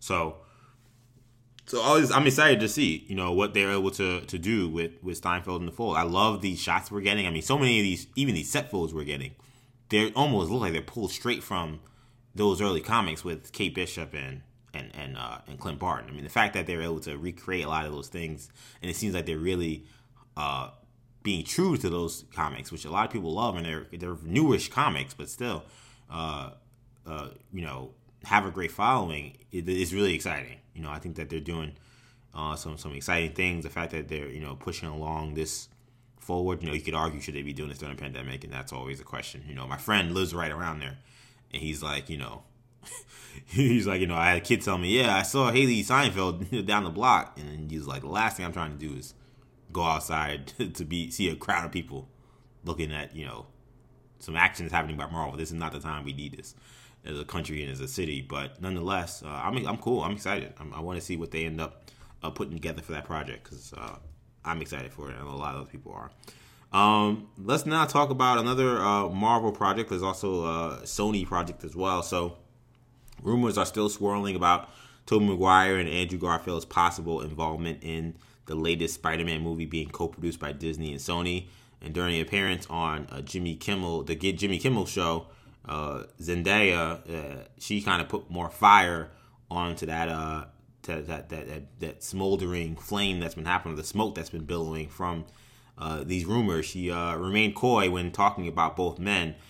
Kimmel asked her if Maguire or Garfield were in the film, and she said she could not confirm or deny their involvement. So, Kendall, did this answer give you more or less hope that either men will appear in this film? I don't want to take too much from it. And, some people, she basically confirmed it. I mean, if they're not in it, I'm not going to blame Zendaya for getting my hopes up. But there are reasons to believe that that's probably where we're headed. And then some of it's has nothing to do with Zendaya, but then you include this part of it. I mean, the interview, she definitely seemed queasy about even answering any of those types of questions. Jimmy Kimmel, all these late night hosts are always good at trying to get that kind of stuff out of these people, and it's always a funny bit. But I don't know. We'll see. I don't want to take too much from it. If they're in it, I don't want to say Zendaya obviously gave it away, because I think that would be maybe a stretch a hit too far. And if they're not in it, I don't want to blame Zendaya for getting everybody's hopes up. One is in it and another is not. Yeah, and then now we're saying, clearly she didn't react to the Maguire question, but she reacted to the Garfield. I don't know. I don't want to overanalyze these situations, but it is exciting. And my gut feeling is that we will see all three. So, yeah. So take that for what it's worth. Yeah, I mean, I hope we see all three. I mean, am I bugging? Did Jamie Foxx share some kind of image that he deleted from his Instagram that had all three of them? Yeah. Yes, he did. Yeah, so I mean, I feel like that was kind of probably the biggest tease so far that we've had. Yeah. First of all, shout out to Zendaya for nothing else but just being a fantastic actress. I've been watching her in Euphoria for a while. Makes me think that, man, Marvel, she could have been doing more than just MJ. No disrespect to MJ, because MJ sometimes has a very significant role in Spider-Man. I mean, she was another one. We talked about Steinfeld being a first round pick. I mean, Zendaya is the number one pick. Zendaya is another number one pick. They really. This Euphoria, she's got range, man. Yeah, she can act. So, yeah, I think she's kind of being underutilized. So shout out to her for that.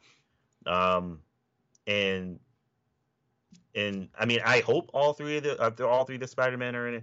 I don't think she necessarily gave anything away, obviously, because she said she wouldn't. I would lean towards her non-answer is more of an answer than a non-answer. Her non-answer is more of a yes, but I can't tell you that it's yes. Typically, that's what it means. That's more often than not. That's what it means. Yeah. So I feel like it's safe to assume that is what's going on, but I don't know. But they may also train them to not say no either. Just don't say anything. Yeah. If you say no, then they can also just say don't say no, don't say yes, don't say nothing. Yeah. So I think that's how these. Sometimes these people look queasy when they make these answers. I think they're trained to look queasy, trained to not really give one way or the other. Even if people take it as a hint, that's not your fault. But just don't say anything. Try to dodge. I feel like there's way too much smoke around this multiple Spider-Man. It goes beyond Zendaya, which is why I think. We talked about Doc Ock being in the movie last week. If Doc Ock's in the movie and Tobey Maguire is not, then this is a botch. I mean, even if Doc Ock isn't in the movie, I mean, the fact that we're even talking about Doc Ock, I mean, there's something with more Spider-Man in this movie. I have a question for you, EJ, and then you can go on also the Zendaya stuff. But you know, did you take anything from Emma Stone leaving? She had a project that she was supposed to be working on, a movie. I forget which studio she was with, but she left that for scheduling conflicts. Some people saying she's pregnant or she might be pregnant. That might have something to do with it. I don't know about anything. Any of that. Yeah, no, I don't know anything about that. But what I do know is that she plays Gwen Stacy. That Spider-Man is filming. So, I mean, now Gwen Stacy's supposed to be dead in the original Spider-Man 2, so I don't know if people even saw that movie, so you might be able to rewrite that. But regardless, you know, do you take anything from that? You know, does this plus that give you any credence, add any credence to that theory? So when it comes to the Emma Stone angle, it's just hard to tell because, you know, again, she plays an character who is supposed to be deceased. You would think that any kind of flashback or something like that, you know, that you don't think that would make you not work on a whole project. You know, that's something they feel like you could probably shoot in a day or two. So to me, the fact that she's, you know, leaving a big project, you know, due to scheduling conflicts, I don't know if it's Spider-Man. That would surprise me. But I guess you never know, you know. So that I'm not sure. In regards to Zendaya's comments, first of all, I agree with Sham. You know, she's a tremendous actress and seems just to be all around tremendous young woman and ambassador kind of for Hollywood and for young Hollywood particularly. But when it comes to her comments, yeah, I think that this is something. I mean, I think that, you know, this is more likely than not, I think at this point, that they will be in it. The question I have then is, you know, how long can Marvel hold the line when it comes to, you know, because they held the line when it came to Mysterio. I mean, even if it was ridiculous to a lot of us, they held the line. They held the line with Mary Jane Watson. Yeah. And that was ridiculous. Yeah, they held the line with Michelle, and they just kept saying, nope, this is not you know, Mary Jane or MJ. This is just Michelle, and we knew that was not true. So, you know, Sony and Marvel in this collaboration have shown that even when there's a lot of smoke in the direction, they're totally okay with holding the line on certain things. This thing feels a lot bigger to hold the line on because, again, people have camera phones. There's just no way people, you know, won't be able to shoot certain things to see, oh, you know, if, you know, Tobey Maguire and Andrew Garfield can have a big part in this movie, I can't imagine that wouldn't get out. Even if you decided we're not going to tell anybody, we're just going to put the movie out also as agents. is. You know how many people have agents and people that talk? You can't keep this under wraps. It's not something this big. Someone's going to say something to some reporter who's going to feel, all right, now I have to report it. I mean, again, the Mary Jane thing got out. The Mysterio thing got out. And they never once blinked. But then there's also the question of Mary Jane and Mysterio they had no bearing on money. And that's always my conversation when we have these types. I mean, we talked about it for years. We talked about it with X-Men, I believe going back to X-Men Apocalypse and Captain America Civil War. We had the conversation. Oh, do they show Spider-Man or do they show Wolverine? My thing was, of course you show Wolverine or of course you show Spider-Man. Because you know how many more people are going to see the movie if you show Spider-Man? You know, we talked about it with Rogue One. When, you know, with Darth Vader, do you show Darth Vader in the trailer? Of course you show Darth Vader in the trailer. He may be in the movie for one scene, but he was in the movie for 2 scenes in that movie. But you know what? You know, even more people saw Rogue One because Darth Vader was in the trailer. So that's the spoiler if you haven't seen Rogue One. But you know what I mean? Which isn't a spoiler. But you know how many people are going to see this movie more people are going to see this movie if you put all 3 Spider-Men in a trailer or all 3 Spider-Men in any sort of promotion material? I mean, to me, that's a no-brainer. There was some. It wasn't even fake. It was an international teaser for this movie. An international. I wouldn't even say teaser, like almost like a commercial for this movie from Sony. But it was like Sony Brazil or something like that, or Sony Mexico, or some place, some Latin American country. And in the trailer, they say, "Oh, Spider-Man 3, where we may see 3 Spider-Men: Peter Parker, Tobey Maguire, Andrew Garfield, Tom Holland, and like, I mean, it looks ridiculous. It looks so poorly edited that I'm like, this has to be just some guy in this country that doesn't actually have any inside info. But it's officially Sony released, so it was very bizarre. Right. Yeah, I did hear about that as well. I mean, we'll see how it ends up shaking out, but I truly feel like there's going to be smoke to this. And I think, I'll be honest, look, Jimmy Kimmel works for ABC, owned by Disney. If this was something Disney didn't want anyone touching, I can't imagine Kimmel, who makes millions of dollars from Disney, he's going to ask a question like that. To me, they wanted that buzz out there.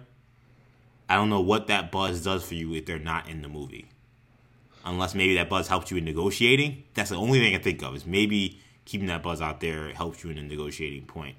But I mean, again, they're in the middle of filming now. I'm like, to me, it's either they're in it or they're not. I don't know how you could put them in at this point. Though again, I don't know how they're doing this whole situation. But to me, that's what I would think. So that's the great question I think that I have is why would you have Jimmy tee up that question unless you wanted people to talk about this again? Yeah, no, I mean that's a serious question. I thought about it too. I was like, I mean, the Kimmel part of this is weird as well, because this wasn't Fallon, this wasn't Trevor Noah. Like this is what he said. This is the Disney guy. This is a Disney employee. Yeah, it was a Disney employee who asked this question, so it is a little weird. I don't know how much. Like, I mean, Kimmel doesn't know everything, But again, was this I don't want to say a scripted interview, but was this a kind of coordinated effort to promote Spider-Man? I don't know what she was there for. Was she there for Euphoria or some other project that she's doing? I don't even know. I have no idea.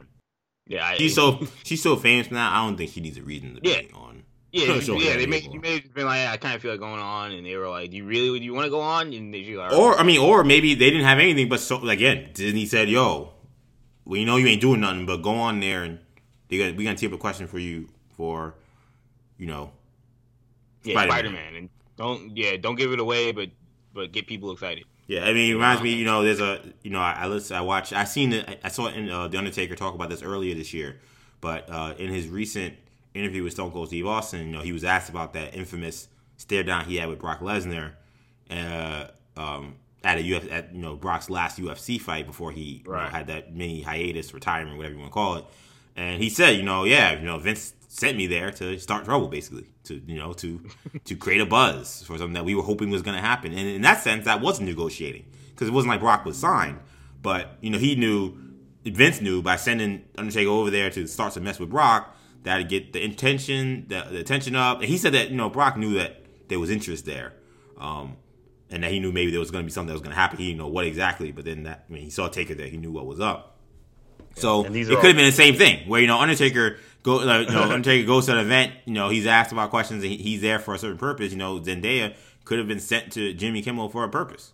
And that purpose could have been getting fielded a question about, Spider-Man. And you don't got to do anything. Again, Undertaker didn't do much. He just looked at Brock Lesnar and said, "You want to go?" Then he was asked about it. He said, "Oh, it's personal," and that was it. I mean, that doesn't necessarily mean wrestling, though. We all assumed it meant wrestling. Just, Zendaya didn't say, "Oh, these guys are in the movie," but considering what happened, you kind of think maybe they are. The other thing I wanted to ask you real quick, Jimmy Kimmel mentioned kind of the name, and he talks about how the name may have a 3 thing in it. Do we think that? Because he was like, the movie's called Spider-Man 3 because there are 3 Spider-Men, right? Like, he was joking, it was kind of funny. Yeah. But do we think the name will have something to do with 3 as opposed to 6? I mean, we talked about the Sinister 6 part of it. I don't know.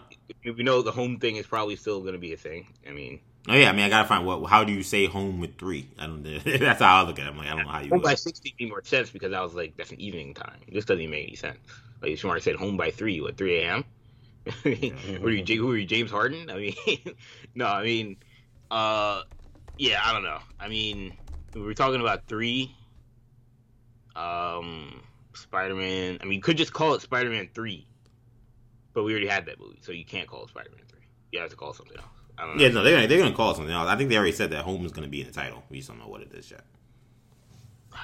Yeah, I don't know. I mean, again, trying to guess this thing is like, trying to win the lottery, but it'll be interesting.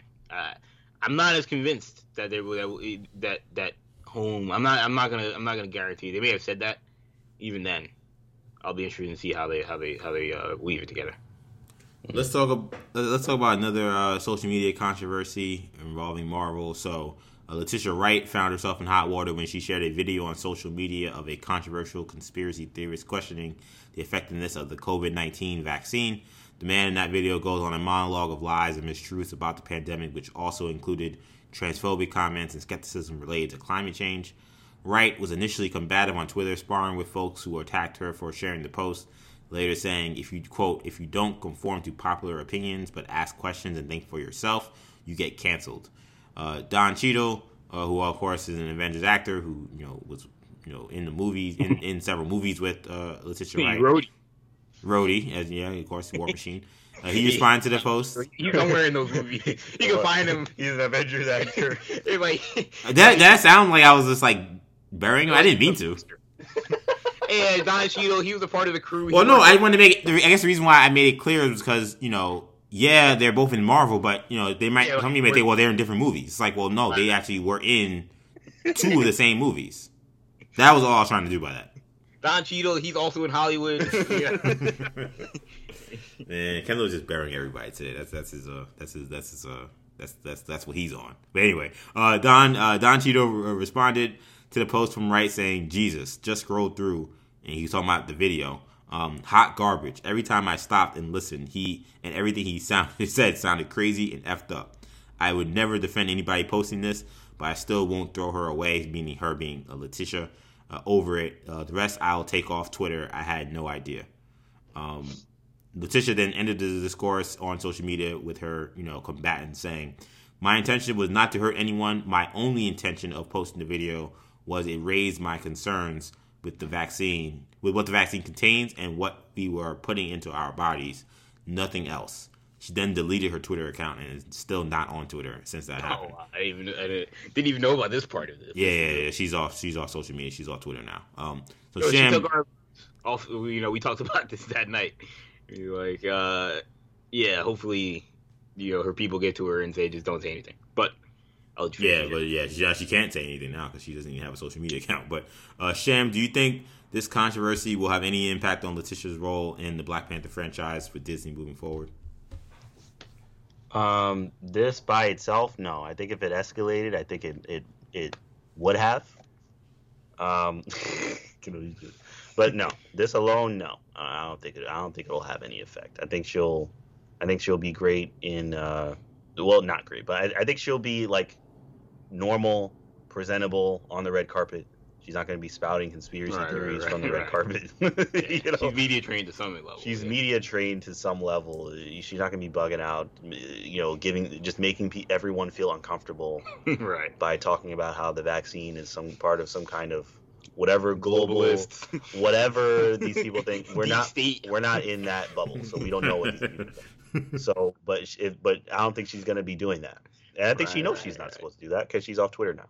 So. Right. So no, I don't think it's gonna have any effect on her being able to have a role in the movie. Do I think it will have effect on the reception of the movie or whether people will see the movie and support the movie? I don't know.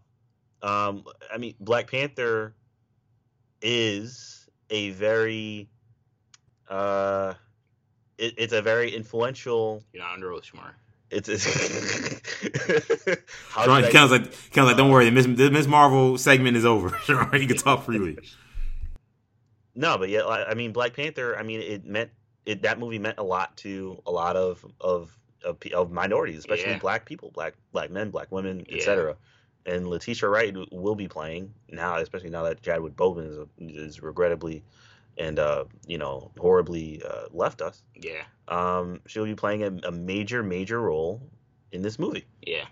And her views regarding this this vaccine, while she has a right to her views, may have a and I mean, just to keep it 100, may have a harmful effect on the African American community. Yeah. I mean, it's already kind of hard enough to convince many members of the African American community to trust medical professionals. Yeah.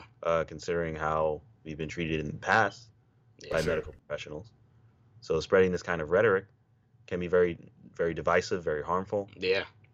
And right now, when there's a pandemic that's killing us, in droves, more than anyone else, more than anybody else, we need assistance.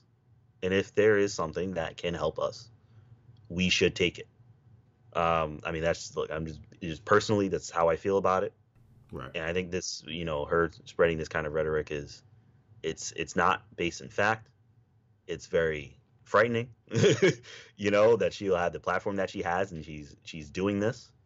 So I'm glad she's left social media, and I don't know. So yeah, I feel like it may have an effect on how people will feel about seeing Black Panther and supporting Black Panther.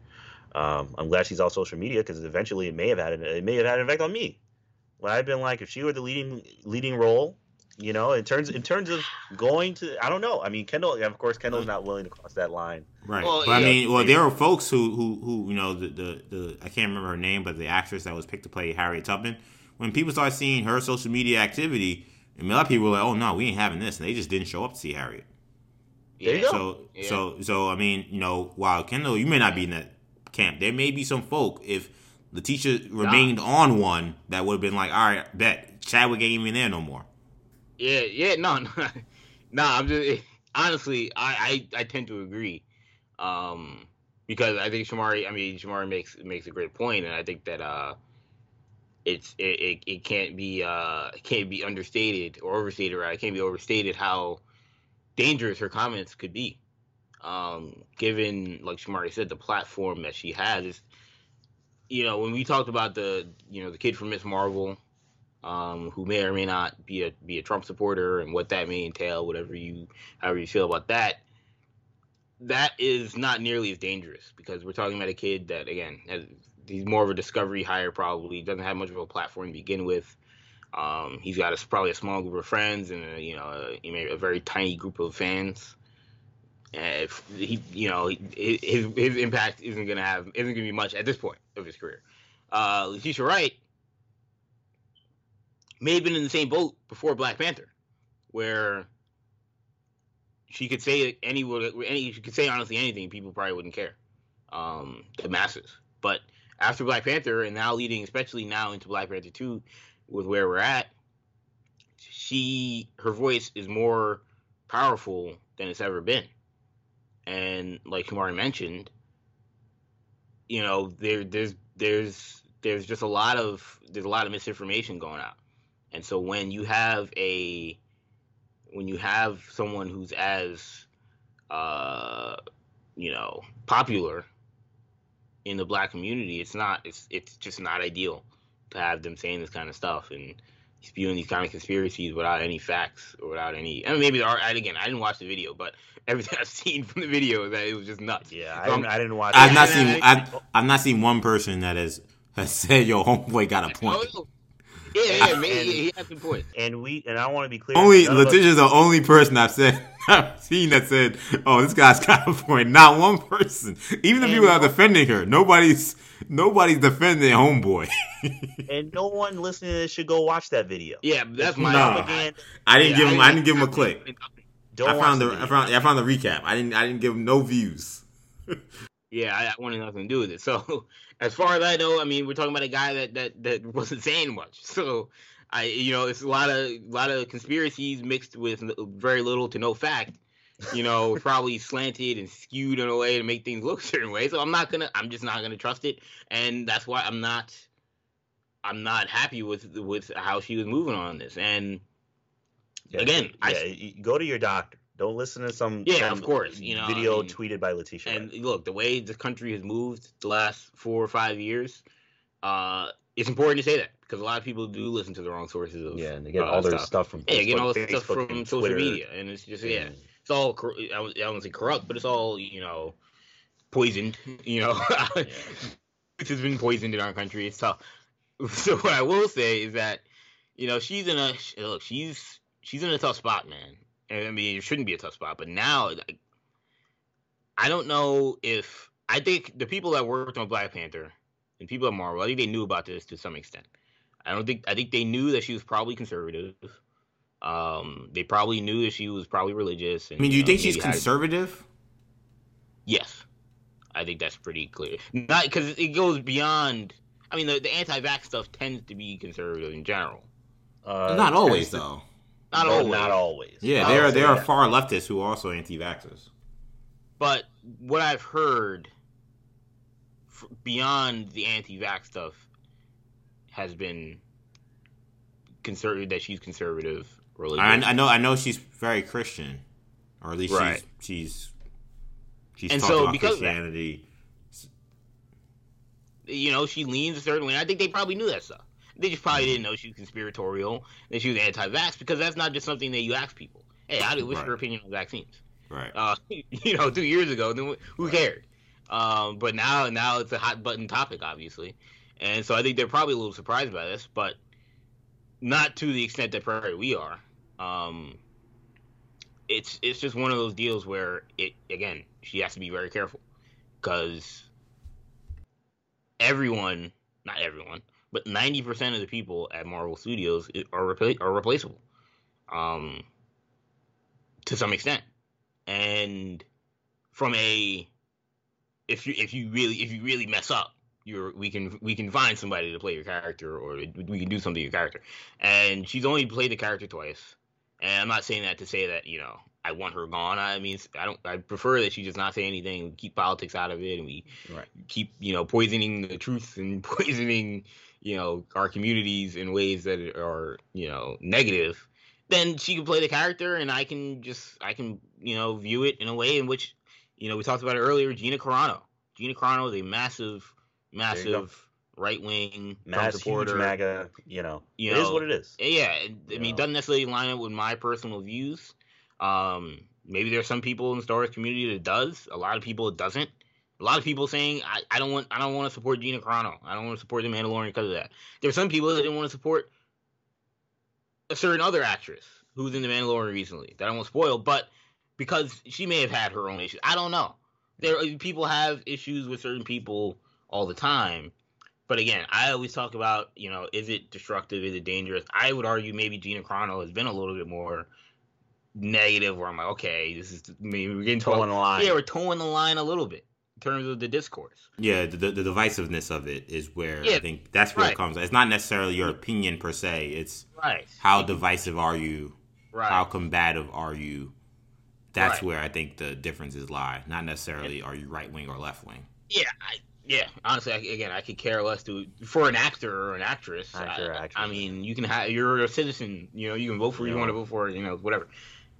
So then again, Letitia Wright, what she's saying is again borderline dangerous, and I think that if it got to a point where it was extreme, and she was like an anti-vax activist who was going on national TV and spewing the same stuff, I would say Marvel they have to consider their options, because this can't be the face of the property now.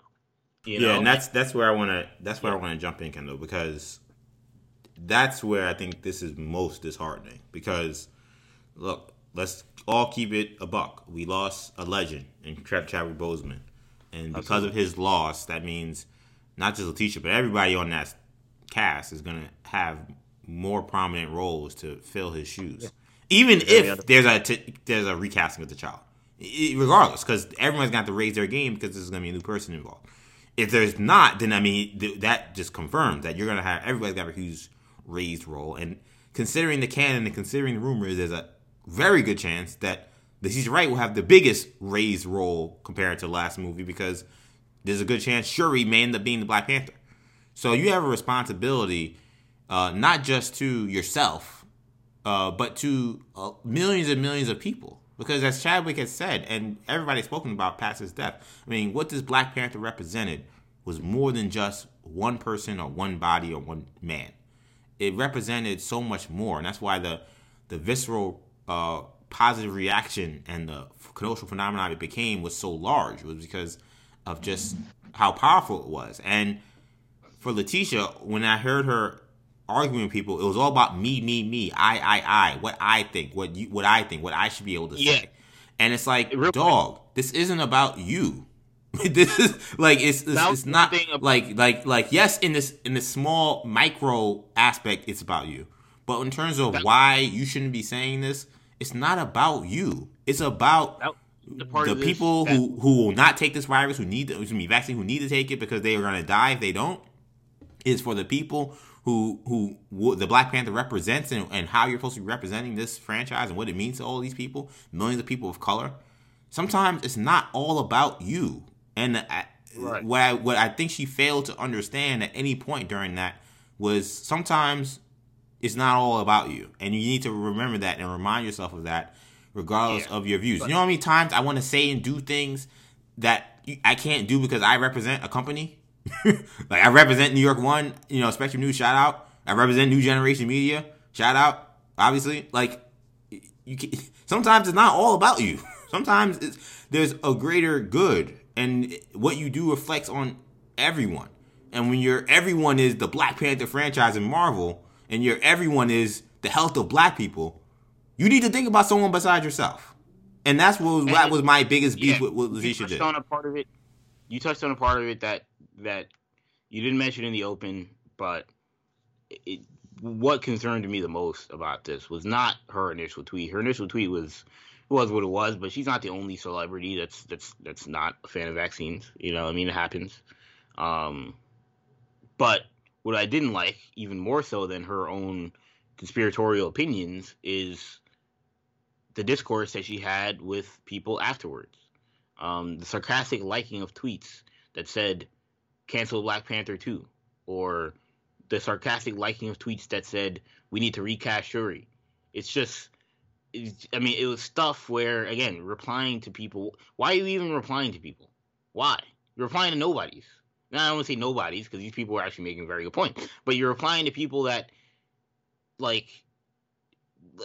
just don't engage. If you're so like you just said, if you're so self-absorbed in your own opinion, don't engage. Just tunnel vision, because it was concerning to me to see her so flustered by people by people on a screen.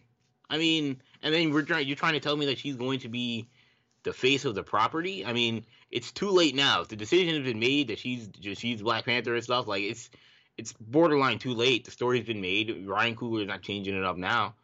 But if it was up in the air, I would have a serious conversation with all my creators and her about whether or not that's the right move, because she did not at all display all the grace, all of the class that Chadwick showed through his illness. You didn't even think about that now. Of course, for all those years, and what he was able to withstand and how he represented, again, not just Marvel and Disney, but the Black community as a whole, because of that, the importance of that role. And your first couple of months you haven't even gotten the job yet, but you're in the talks possibly of getting that job, and this is how you acting? Nah, I'm having a conversation with everybody at Disney who's a decision maker saying, we need to talk and figure this out if this is the right person. I mean, I almost have questions. Because this wouldn't have worked if we didn't do it with someone like Chadwick. Does this? I mean, I don't want to psychoanalyze or jump the gun or whatever, but do you wonder, maybe this means she's not the person? Maybe she feels more comfortable doing I was going to go farther, and I was wondering if she was trying to get out of Marvel. I don't know. Maybe I'm going conspiracy theory on this, but this seems so outrageous that part of me was like, maybe she's just trying to get out of here. Maybe whatever they got cooked up for her, she's not feeling, and she's like, what can I do? Or maybe it could even be a mental health. Here. Maybe she just doesn't want to play the character anymore. Maybe I'm not saying for whatever reason. I'm not even arguing the reasons. I don't know what the reasons are. They could be for her in her best interest. I'm saying, one, I would say again, it's not all about you, but I'm not even concerned about that. My thing is, the action seemed so outrageous that anybody who's smart would realize It's probably not the best thing to do. Yeah, so when someone who I think is pretty smart and has some sense does that, my mind goes to, okay, well, why else would you do something like this? And when you're liking tweets saying cancel Black Panther 2, I'm like, well, maybe this is something she doesn't want to be a part of anymore. And maybe there's a lot of, grief with what happened with Chadwick. I mean, there's many reasons why maybe she doesn't want to. I'm not even criticizing any of that. My point is, to do so in such a dangerous, reckless way is foolish. And I just want to say one last thing, because I really didn't get to say this. But the thing I'm tired most about when it comes to celebrities who then get upset about, and it's not even celebrities, it's just regular people. But celebrities, because oftentimes they're the ones who take all the arrows, about when they get upset when people chastise them. And let's be fair, some of these people were attacking her viciously. I'm not gonna, let's not mince words and say, oh, everybody was kumbaya. I know there's some people who were probably out of pocket, of course, because it's the internet. But I'm tired of people who say that stuff and say, oh, well, if I just, ask the right questions and speak my own mind, that's when I get canceled. And my thing is, all of this could have been avoided by you simply reading a book or finding some research. Like, one, she didn't really ask any questions. She just posted a video with no context. So first of all, when you do anything with no context, you can't then be upset about how people perceive it. Like, you can't give something with no context, and and let's be clear, you're putting no context because you don't want to say anything more than what's already very controversial. It's kind of cowardly. Let's be honest. It is. Someone who it takes more courage and to say, here's this controversial video, and then try to explain it away. There was no explaining away that video, which is why she never really tried. That's why she didn't intend to try. She just posted it without context. And to me, my issue comes with a lot of times people have these issues. They don't do any of the research to figure out their own answers. I mean, I'm not saying that I don't know what's going to happen to this vaccine. The experts say that it should help a lot of people, and I'm hopeful to God that it does. But any questions you have are not going to be answered by some clown on YouTube. And to me, it kind of insults everybody's intelligence that you're taking this seriously by posting some clown on YouTube about this vaccine that's very serious. That's as serious as can be. This is not for play. This is not a game. There's nothing about this that is for jokes, that's for laughter. I know people who died from this. So if you have serious questions, you can ask serious people. You're a Hollywood actress. You definitely have the access to ask the serious medical professionals the serious questions about what you have concerns about. But you didn't really want that discourse. You didn't want that conversation. You have a disposition for a certain belief, and because it's controversial, you're not really going to stand behind it. You're just going to post a video with no context, hope that people get what you're going to say. And then when you post your nonsense and people attack you, then you say, well, because I asked the right questions, I have my own mind, now I'm being canceled. No, fam, you're being canceled because you're spreading dangerous rumors without any context, without any evidence, without any facts and science, and you play a character who's supposed to be a scientist. Come on, man. Like, this stuff is not elementary. This stuff is not difficult to understand. There's a whole movement in this country about getting black girls invested in STEM, in science, in engineering, in math. Your character was seen as as almost like a pioneer because of that representation of a black woman, a young black woman, black girl, because that's the character you play, having that kind of knowledge and being a master and a genius in those fields. And here in a scientific conversation, you're posting a clown on Twitter. Miss me with this. Stop canceling me. Stop it. Stop. We don't need any of this right now. You're better than this, Letitia. And I hope we're not talking about this kind of nonsense from you anymore. Because we don't need any time for this. People are dying. People are suffering. Economically, health-wise, they're suffering. I don't want to be wasting time on this podcast because you're talking about anti-vaxxers and clowns who are transphobic, don't believe in climate change. I mean, come on. Like, you know better. And that's why this is annoying to me. And I just want to leave that right there. Let's wrap the show, guys, talking about a major actor from the Arrowverse who's not quite done despite his show being done. So Arrow may be off the air, but one of his stars is not quite done yet on the CW. David Ramsey, who plays the John Diggle Spartan character on the series, is set to appear in the several CW shows this season, including Superman and Lois, Supergirl, Batwoman, The Flash, and Legends of Tomorrow. What's particularly noteworthy about Ramsey's casting is his appearance in Legends, which is being described as a mystery role that is being kept under wraps. If you watch the series finale of Arrow, you know it was teased that Ramsey's character would go on to become the Green Lantern. So, Kendall, do you think we'll see Diggle as the Green Lantern in Legends of Tomorrow and moving forward? That's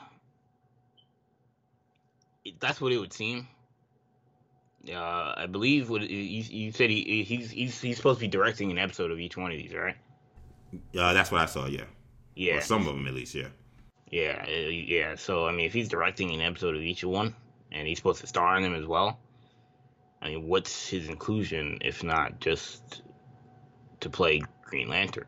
Again, I don't know. We talked about the Green Lantern thing a couple weeks ago, and we didn't know what the deal was in terms of where Diggle fit into any of the.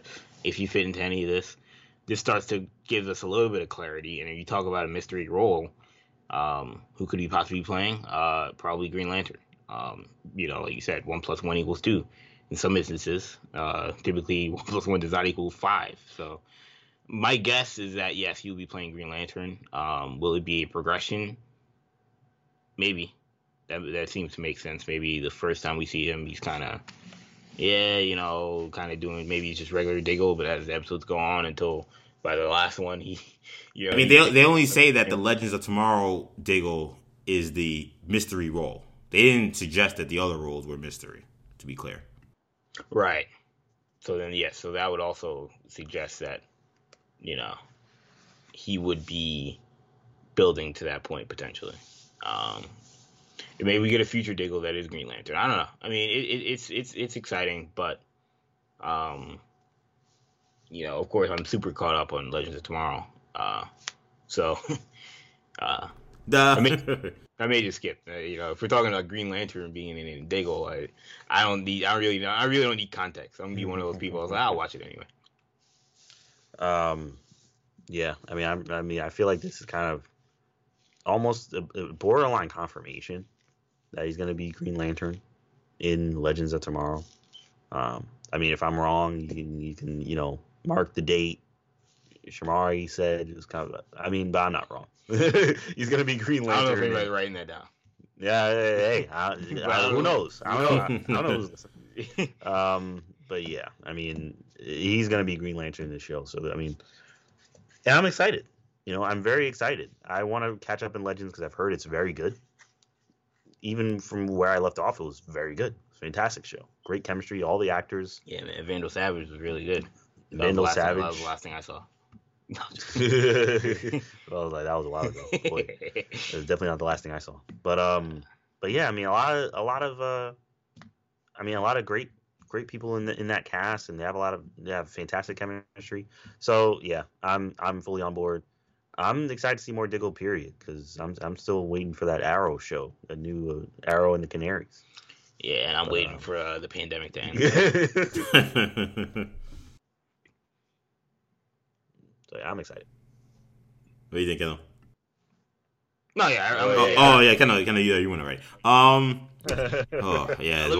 Sorry, we're over 2 hours here. Another long podcast. I mean, look, I think that Diggle's Green Lantern is all but inevitable at this point. I agree with Sham. This is just pretty much confirmation.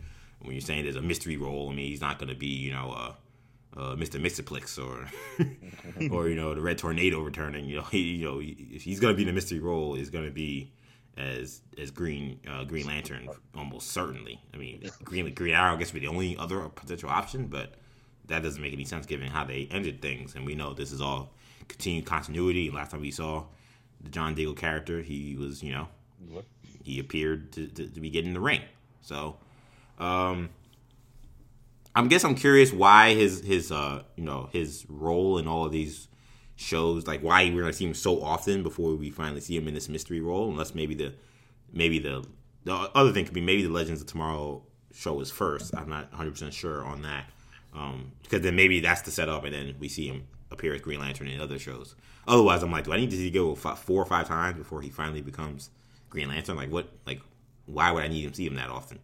So, I guess what I'm curious about is, is there a role for Diggle to be in Legends, like, moving forward? Like, is that the right fit for him in this universe? Because, I mean, again, he's in, like, 1, 2, 3, 4, 5 shows. I mean, he's in, like, a quarter of a CW season, Arrow season he's in. So it's almost like he's a recurring character. It's like, to me, it sounds like they're not really done with David Ramsey, and I kind of wonder if he may have a more solidified role on the network in some capacity, and maybe Legends is the place for him to be. I don't know. It's a weird fit given the Green Lantern has certain responsibilities, and I don't know if he could just be running around through time, but it did make me ponder that. Yeah, I mean, hopefully he does. I thought he did a great job on Arrow, and now that we were a little bit, I feel like also, not to go too off topic, but I feel like the further we get deeper away from Arrow or the original Arrow, I'm hoping they give Stephen Amell another shot. I hope he shows up in one of these shows, but I'm sure he will. Yeah, he seems like he wants to. Seems like he wants to. I hope they do. I want to see Arrow and Diggle, Arrow and Green Lantern. I want to see these. So I want to see more of this stuff. But I hope he does. I mean, I thought he did a great job in Arrow. Diggle's one of my favorite characters when he was not interacting, doing the whole Andy Diggle versus John Diggle storyline. Outside of that, I thought he was a fantastic character. What season was that? Trivia question. Trivia time. It was with Damien Dark, wasn't it? So which season? Yeah, season 4. The Andy Diggle. Season 4. Andy Diggle. Yeah, I was gonna say that was the only work that he did that was really kind of not great. Yeah, it had to be Damien Dark season, right? Didn't Damien Dark? Wasn't the guy like working for Damien Dark? Yeah, Hive. That was definitely the worst Arrow season. Excited we were for Hive. Like, we're getting Hive on Arrow. Yeah, I'm thinking Teen Titans. I'm thinking Brother Blood. And then we already had Brother Blood. He was all right. So I was like, I guess this Damien Dark guy is gonna be the real Brother Blood. And wow, we're talking about one of the big spots in Arrow history. And that's a long list. But I was gonna say that's definitely the worst season of Arrow, right? I mean, how they handled the death of Laurel, Andy Diggle. I think it's definite. That was when we were kind of like, man, Arrow's in the dark age. That was a hard season to sit through. I'm not saying that Arrow has not been all hits, no misses. There's been a lot of misses. Let's keep it 100, though we are a supporter of the show. We watch the show. But the Andy Diggle, Damien Dark season was particularly very difficult to sit through. I mean, remember Damien Dark just... Oliver just shooting those arrows at him and him just playing with the arrow. It was like, how many times is Oliver going to shoot this arrow at this guy and him just stopped him because powers? Like it wasn't just Damien Dark. You remember Ryder? Yeah, from that season? Oh, yeah. Ryder was that season. Yes, the flashbacks were the worst. That was definitely the worst flashback scene. That is not debatable. Yeah, he was a flashback though. Yes, he was the flashback the villain with Caden James. That season. That was bad. That was DS. Initially, it was Caden James. That was also like half of a season. Yeah, I think that was the worst half of the season in Arrow. Because the Caden James stuff was terrible. That was right after Prometheus, right? Where we were like, that was right after Arrow Prometheus. Was back and Arrow was great. And I was like, okay, are we going to see who Vigilante is? Like, what? Because I don't care about Caden James. Yeah. I kind of had to give them a little bit of a break almost because of the fact that it was such a high from the last season, was going to be hard to top, considering it's Arrow, So, while, yes, I agree, that first half of the next season was not good. Like, I always got to give them a little bit of a break. I mean, there's no excuse for what happened in season 3. I mean, that was just, they had already kind of come from a kind of a subpar ending to season 2 with Ra's al Ghul. It was, they could have turned the ship around and instead they just tanked it. The Queen's Gambit took another hit during that season. Oh yeah, exactly. Does anyone, whenever you guys see the show, The Queen's Gambit, which has become very popular, I always still think of Arrow. Every time I see a headline about that show, somebody talks about that show. What channel is that on? Or is that a streaming service one? I don't even know. I don't even know. Is it on Netflix? Yeah, I thought it was Netflix. Netflix. Sounds familiar, but I also could be thinking of Arrow. You know, so I don't know. Yeah, no, the Queen's Gambit has become a really popular show. A lot of people watching it. Everybody says it's excellent. But it's just crazy. I guess I thought the Queen's Gambit was just like something that Arrow made up. I guess that was a reference to something British. Yeah, I'm thinking that's an actual term. Which I had no idea until, I guess, my non-cultured self, until this show came out. It's a dope name for like a ship, the Queen's Gambit. It was a great It's idea. a great name for a ship. Yeah, it works. Which is why I guess it was already, that's a name that already existed, apparently. Right. I think it's nonfiction or it's based off something. So anyway, I just thought that was funny. But this is another long podcast, guys. But again, we were off for a little minute, so I'm glad you guys enjoyed this one, 2+ hours again. But we'll be back next week for more Hero Talk. Of course, you can catch all of our podcasts on New Generation Podcast Network. You can find us on Spotify, Apple Podcasts, SoundCloud, Stitcher, and TuneIn. Also, make sure you catch us on social media. We're on Twitter, New Generation Pod, Instagram, New Generation Podcast. Make sure you also find us on our YouTube channel, New Generation Media. And follow us, again, individually on social media. You can find Shamari on Twitter and Snapchat, MCShan22. Kendall has sports covered on Twitter, @NewGenKen. You can find me on Twitter, @EJ_Stewart, and Instagram, @ActionEJ. Thank you guys once again for listening in. For Kendall, I'm EJ. And for Shamari, I'm EJ. Take it easy, guys.